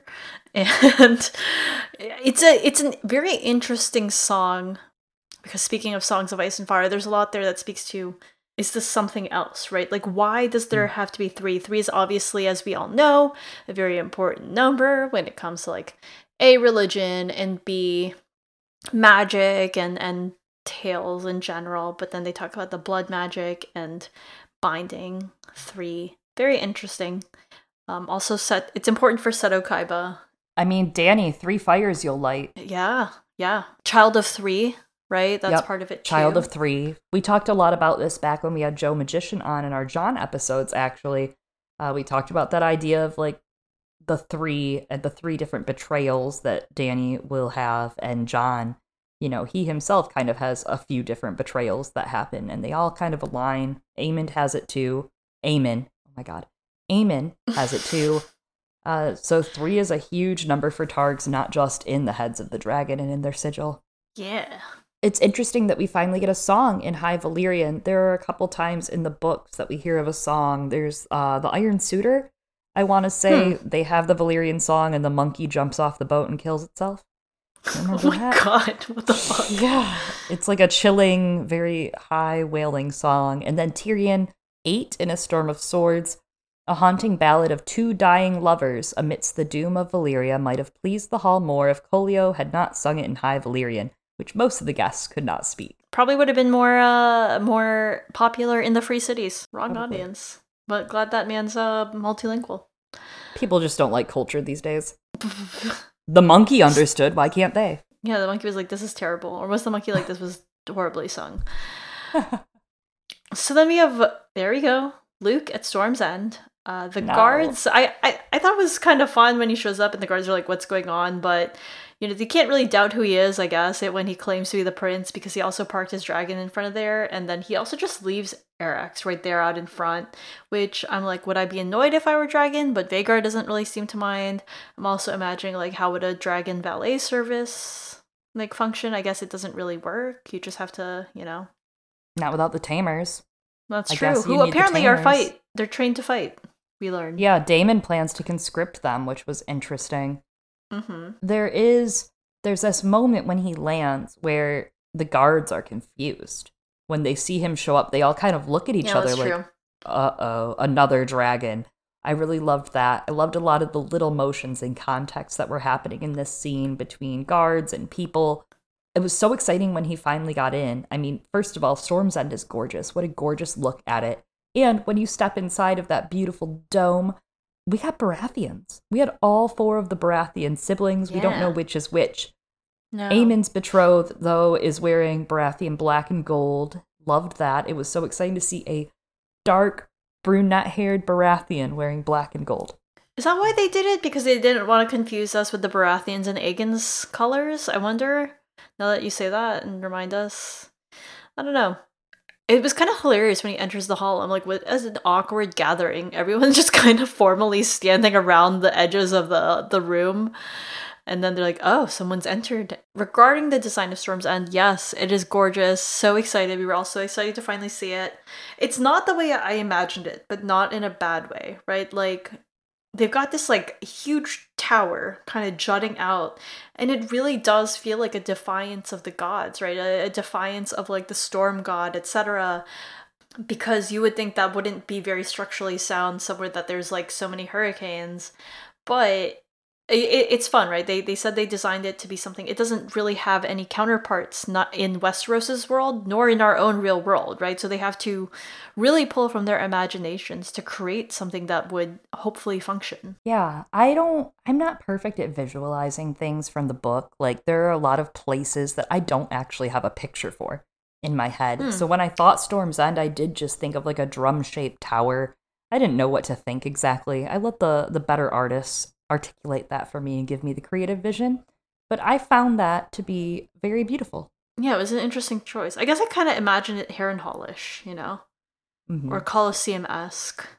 You know, very flat and round because of the storms. Yeah. I like that when you got sword in on the dragon, you could actually see where everyone else lives. Like, outside of the tower, you can see that there's little domes all populating along the gates, and you can see that Storm's End becomes an actual place. Not just a big castle on a hill. You can see how others live there, which is cool. You don't always get to see that with these castles of where other people live, not just the 7 Baratheons. It's harder to be a voyeur without a dragon, you know? Yeah. The Baratheon sisters don't get any lines, which is a bummer to me. I would have loved Aemond being egged on by Floris like in the book, but that's okay. Yeah, I mean, I guess they don't really keep that. That could have been made up, I guess. And it wouldn't match his character. I mean, it could have matched his character, actually. He's very prideful, right? Yes. Kind of like his uncle. Anyway, Lucerys is, when he, like, you know, runs away after the whole thing where there starts to be a little tiff, kind of just like the last time we were here in Storm's End. Also, like the last time in Storm's End, we have Lucerys fleeing, trying to be set up with suitors, just as Rhaenyra did. So a lot of parallels there between that episode. And then Aemond keeps trying to remind, first of all, awesome, we got his sapphire eye, which everyone really wanted. Amazing. Yeah, they executed it pretty well. It's very lit. So creepy. Within, just like the painted table. It didn't look fake though. You know what? Well, I mean, it was fake, but like it didn't. Obviously, look it's fake. Yeah. Yeah. Well, I mean, I thought it was real. It didn't look fake though. It fit in well. It didn't look chintzy. You know, like it didn't look too, I don't know, too CGI or uncanny. It looked like it could be a part of him because I was wondering how bright it would look, and it actually blended really well with his scar and with his person. Yeah, I think it went well, but it kind of would have been interesting if they had gone for the sapphire eye that they have. It's kind of like cut, you know, in, I don't know, some sort of way, right? Like the flat surfaces. But there is a way of cutting sapphire / a specific kind of sapphire that is called a star sapphire that is very perfectly like cut, much more round. And I'll send a picture to you, Chloe, but like it looks like a little star is inside the stone, especially with the way that the light hits it, etc.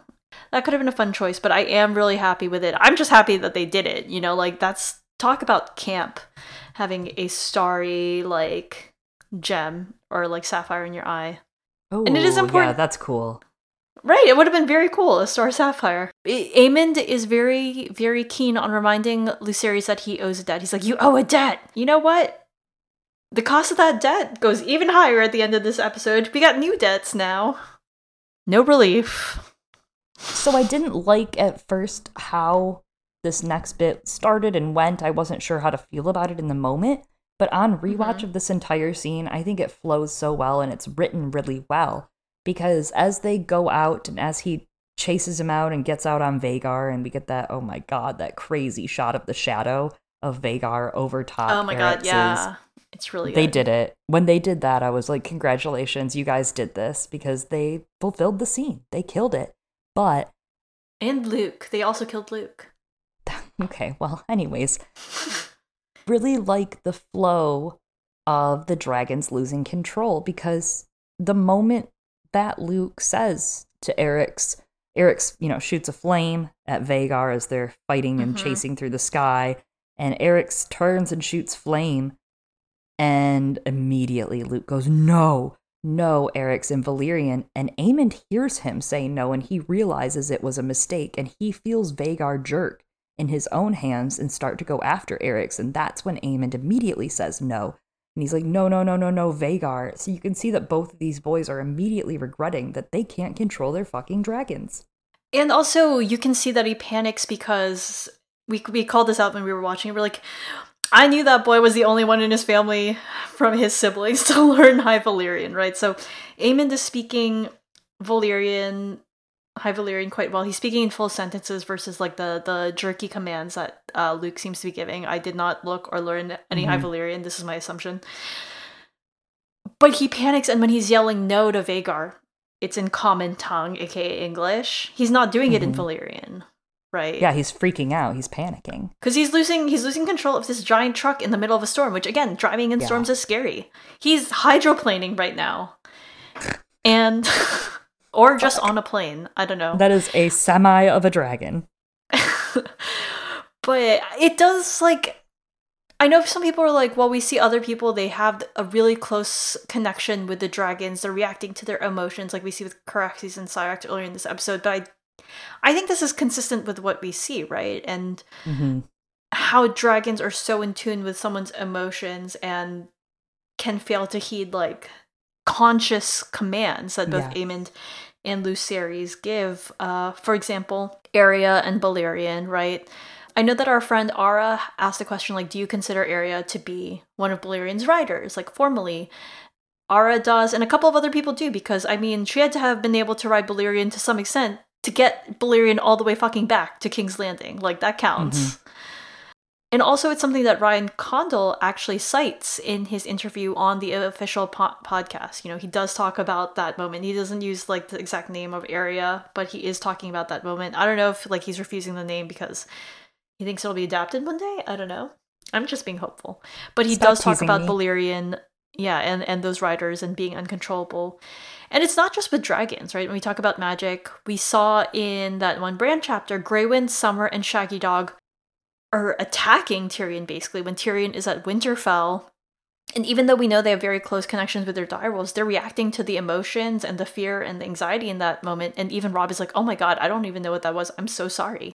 And it's also even reminiscent of, speaking of family members, in which you do and you don't intend, something of very hot debate. The shadow baby that is set on Renly, right? Yeah. Stannis being like, I didn't actually want to be responsible for killing my brother of kinslaying, right? But like, where was that in Stannis' subconscious? Because he's the one dreaming that he's the shadow that kills Renly, right? So that sort of desire, but lack of it. And then also, of course, Dany's dragons. We see that throughout her entire plot of being able to control them.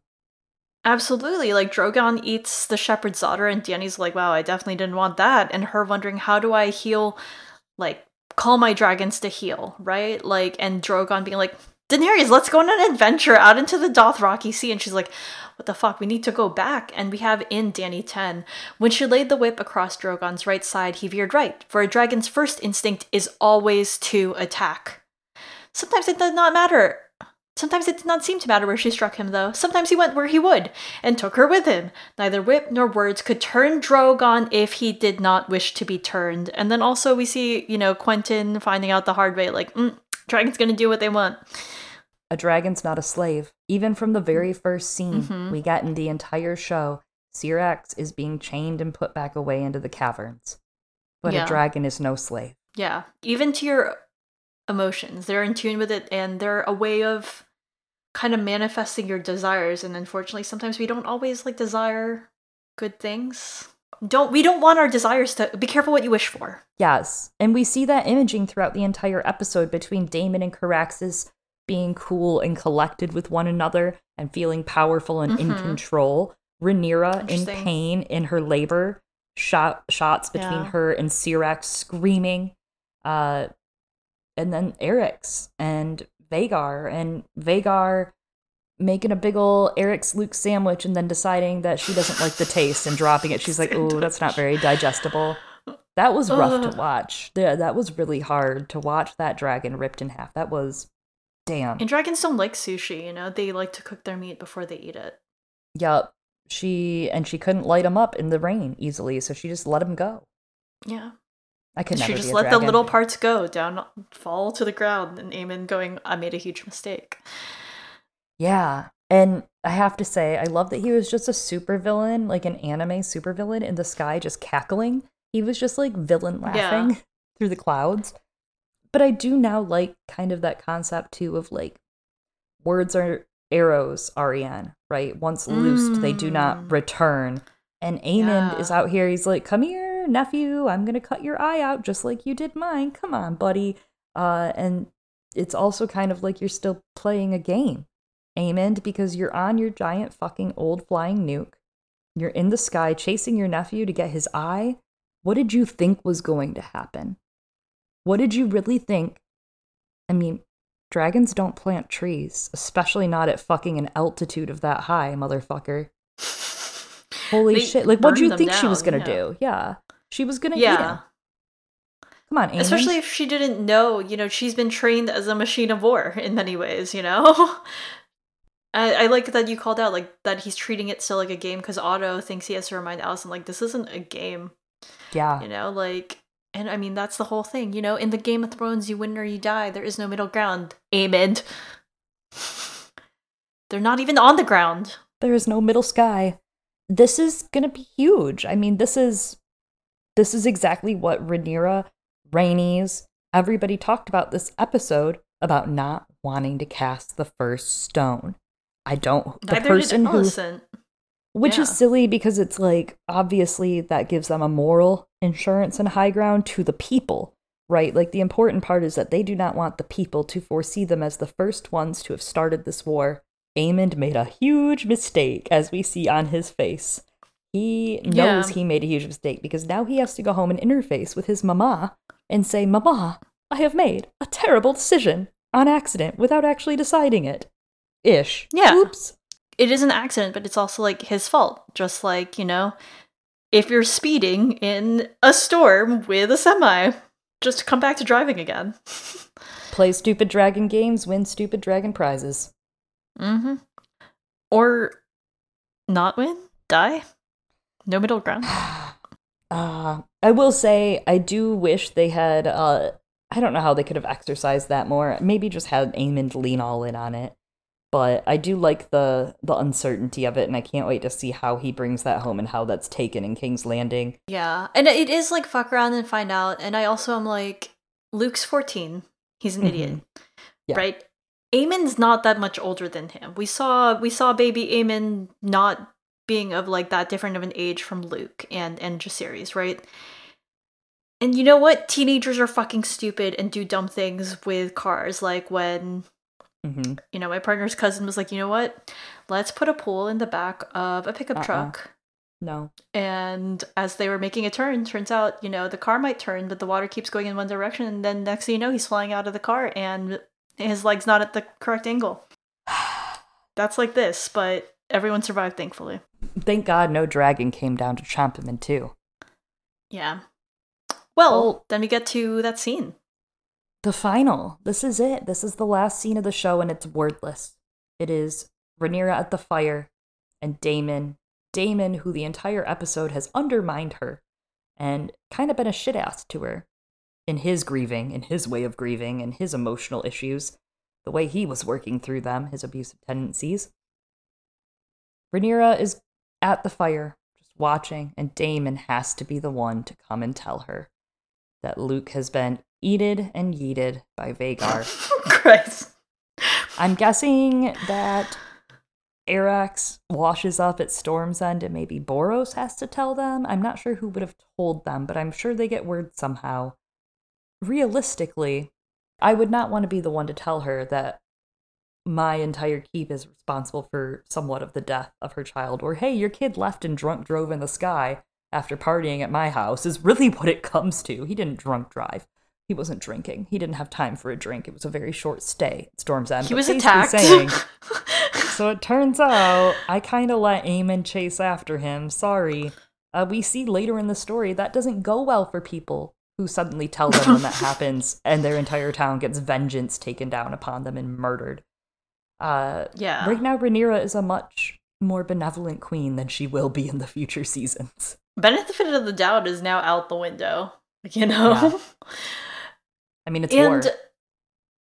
It's a powerful scene, right? Like, they talk about, you know, in the interviews, Emma Darcy's talking about, you know, you think you know grief once you've lost, you know, your father or I forgot, like another family member, right? Or your lover, right? But now Rhaenyra is experiencing the death of a child. And as we know, like, that's, I think, a big thing in the series. It's something George is interested in exploring with how that affects Rhaenyra. We see how it affects Catelyn over and over, that grief, right? And we see it with Alysanne, right? How that eats away at her. And I do think, like, I'm excited to see how this goes next season, right? Because her reaction upon Luke's death is like, no holding back. We're going to war. Like, that's obvious from the acting. Mm-hmm. You don't need the words. You know what it means as she turns around and looks at the table and the camera. That in contrast to how Rhaenys and Corlys, right, they react to the deaths of Laena and Laenor. Obviously, Laena died in childbirth and chose that herself, but they're talking about, you know, they have long suspected Rhaenyra of killing their son, and yet they didn't go to war for it, right? Like, so it'll be interesting to see how they react to Rhaenyra's decision when they had been so restrained. So that was, I mean, the floodgates are open. Mm-hmm. It is kind of a slow show and tell for her that, you know, at the front of the episode, she's like, I don't think that this is real. I don't know if she necessarily would do that. Let's just figure it out. We can figure it out. And now she's like, oh, shit, Daemon was right about one thing. Those bitches stole my crown and they killed my kid. Yeah. Oh, and then we'll get blood and cheese. Yeah. I really look forward to seeing how that plays out. I think there were a lot of really strong parts of the season and a lot of great build-up for season 2. There are definitely a couple weak parts. Episode 9 stands out to me as one of the weaker episodes. However, paired with this episode 9 is great. Like, if you watch these two in succession, if you put them aside one another, we did get a trailer. That was the other best part of last night. If you put these next to one another, though, I think they make a really compelling story that tells a lot about the other. And I definitely think that the Black Queen standalone is very strong. I think the Green Council mixed with the Black Queen is stronger for the Green Council, but not for the Black Queen, if that makes sense. I agree. The Black Queen can stand on its own. Absolutely. Mm-hmm. I just don't think that episode 9 worked. Yeah. And she's going to have to. That's part of her storyline. Rip. Eliana, if you had to pick one favorite thing from the entire series, whether it's a sentiment... Oh, the entire season 1. God, I don't know if I could. Maybe Rhaenyra Alicent standoff with the knife. Ooh. That, I think that one's really strong for me. The swearing scene for Rhaenyra. Powerful. But also, yeah, that one's good. And also, I mean, how that parallels, right? The end of this episode. Brilliant. Like, both of those together. They do a great job of making it a very cohesive season. This is recency bias. Just the petty throwing of the pin. How about you? What about you? What would you pick? I love the Weirwood shots. Did you expect this to be thrown back? Oh. Yeah, I had a feeling you might do this to me. Yeah, so I was thinking while you talked. Yeah, definitely. I like the Weirwood scenes. Obviously, the addition of Alicent and Rhaenyra's friendship and built up in this manner really helped the tensions. Of course. Helped a lot of this kind of drive home for the finale. I love the dinner scene and Jace and Helena dancing and the song being played while they dance. Aww. And that beautiful round shot where Viserys is watching everything that he fucked up at, but at the same time, everything he did build. Like, he did obviously kind of fuck it up with his stagnation. But at the same time, like, it was beautiful and it was bittersweet, and it was this moment that he was like, maybe they will be fine without me. Maybe they will be able to go on. And of course, it didn't. It devolved. But it was just a perfect scene. It was a very well done scene, the song especially. And probably... Yeah. Ooh, it's probably a toss-up between her coronation, honestly, was amazing. But also...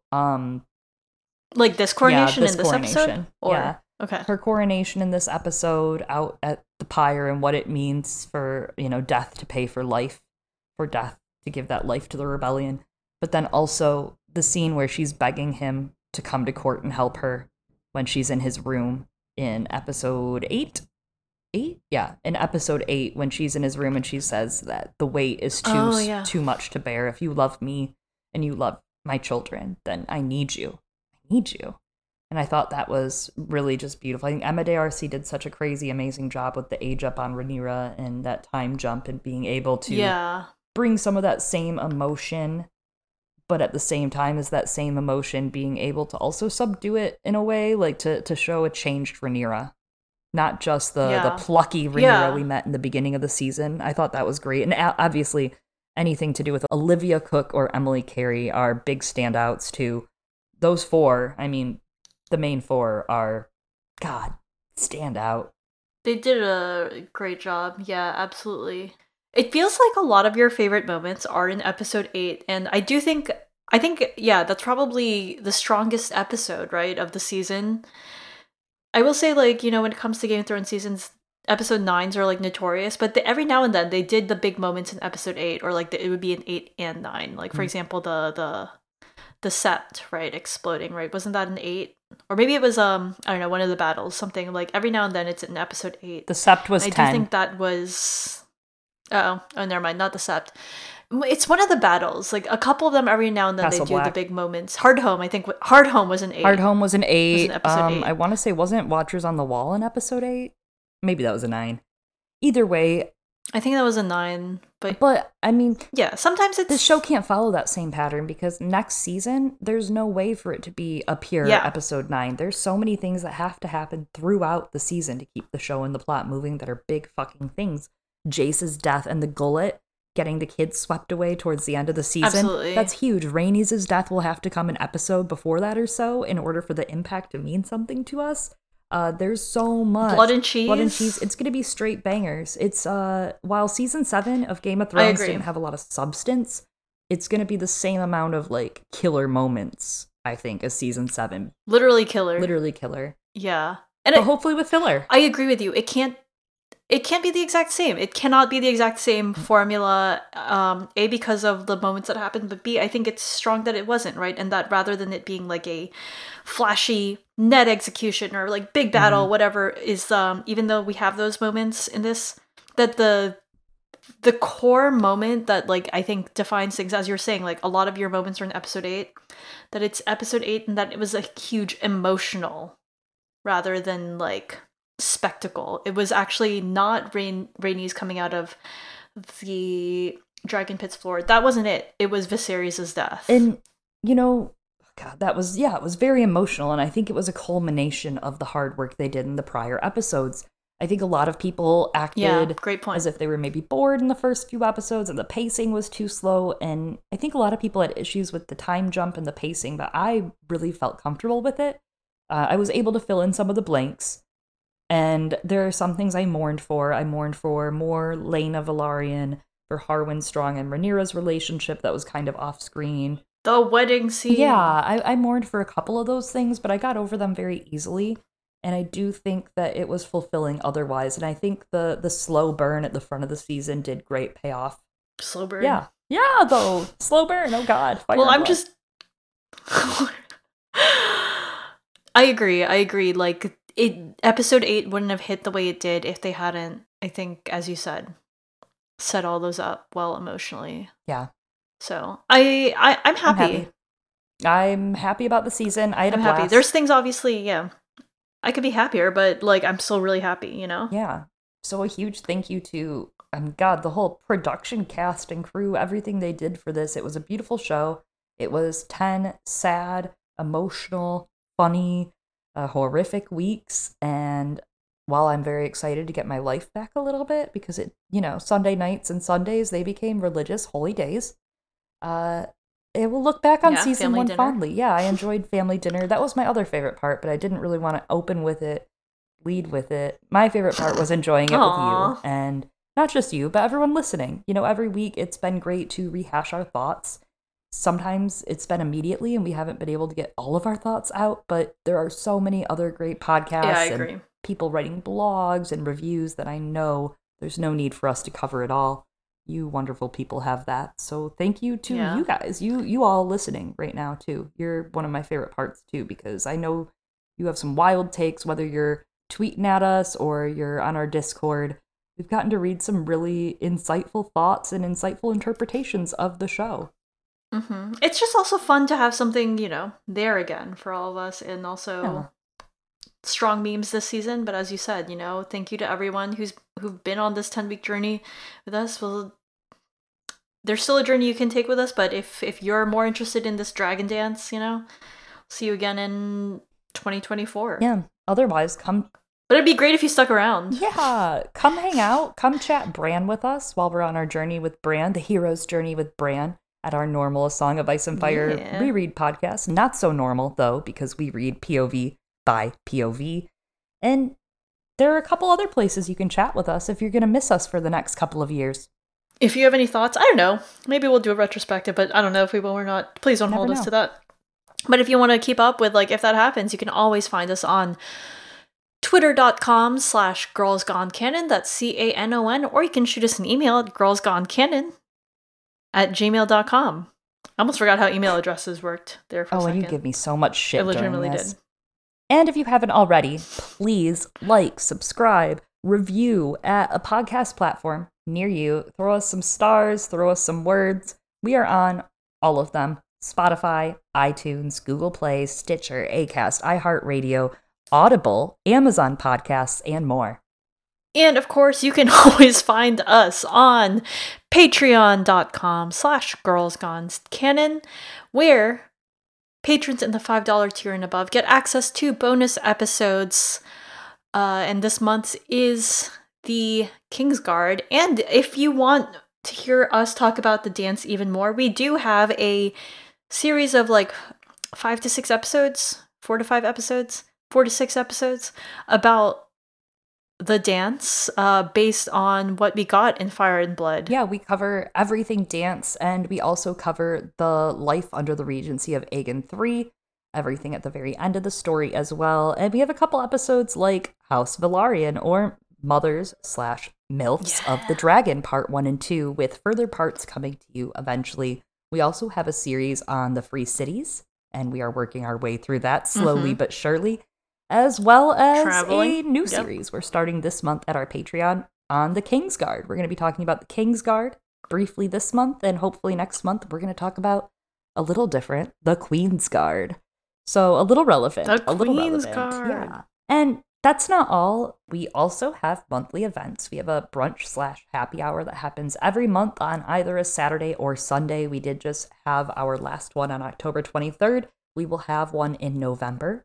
So stay tuned for your Harvest Feast brunch information for Discord members in the Thunder tier and above, $10 up. And we have been doing these great weekly discussions. Our friend Maddie's been hosting them at our Discord. We've had such a blast with them. A huge thank you to Maddie for keeping these going. The only green supporter I would trust, really, is Maddie. I'm going to be really honest. Did I just out her as a green supporter? Yeah. I'm so sorry. The only impartial person I would ever... I'm just kidding. But Maddie, seriously, a huge thank you from the bottom of our hearts from both of us, because it has just been a great thing every Friday, 2 p.m. to have this discussion going with our patrons on the episode this week and next week. A little bit of fun, little memeing, little arguing. It goes great. And that's over at our Discord for Thunder Tier patrons. Yes. Again, thank you everyone for your help, in terms of the community that we have, and also just, again, joining us on this journey, listening and watching this series with us all over again, I have been one of your hosts, Eliana. And I've been another one of your hosts, Chloe. Maybe the hot D was just the friends you made along the way.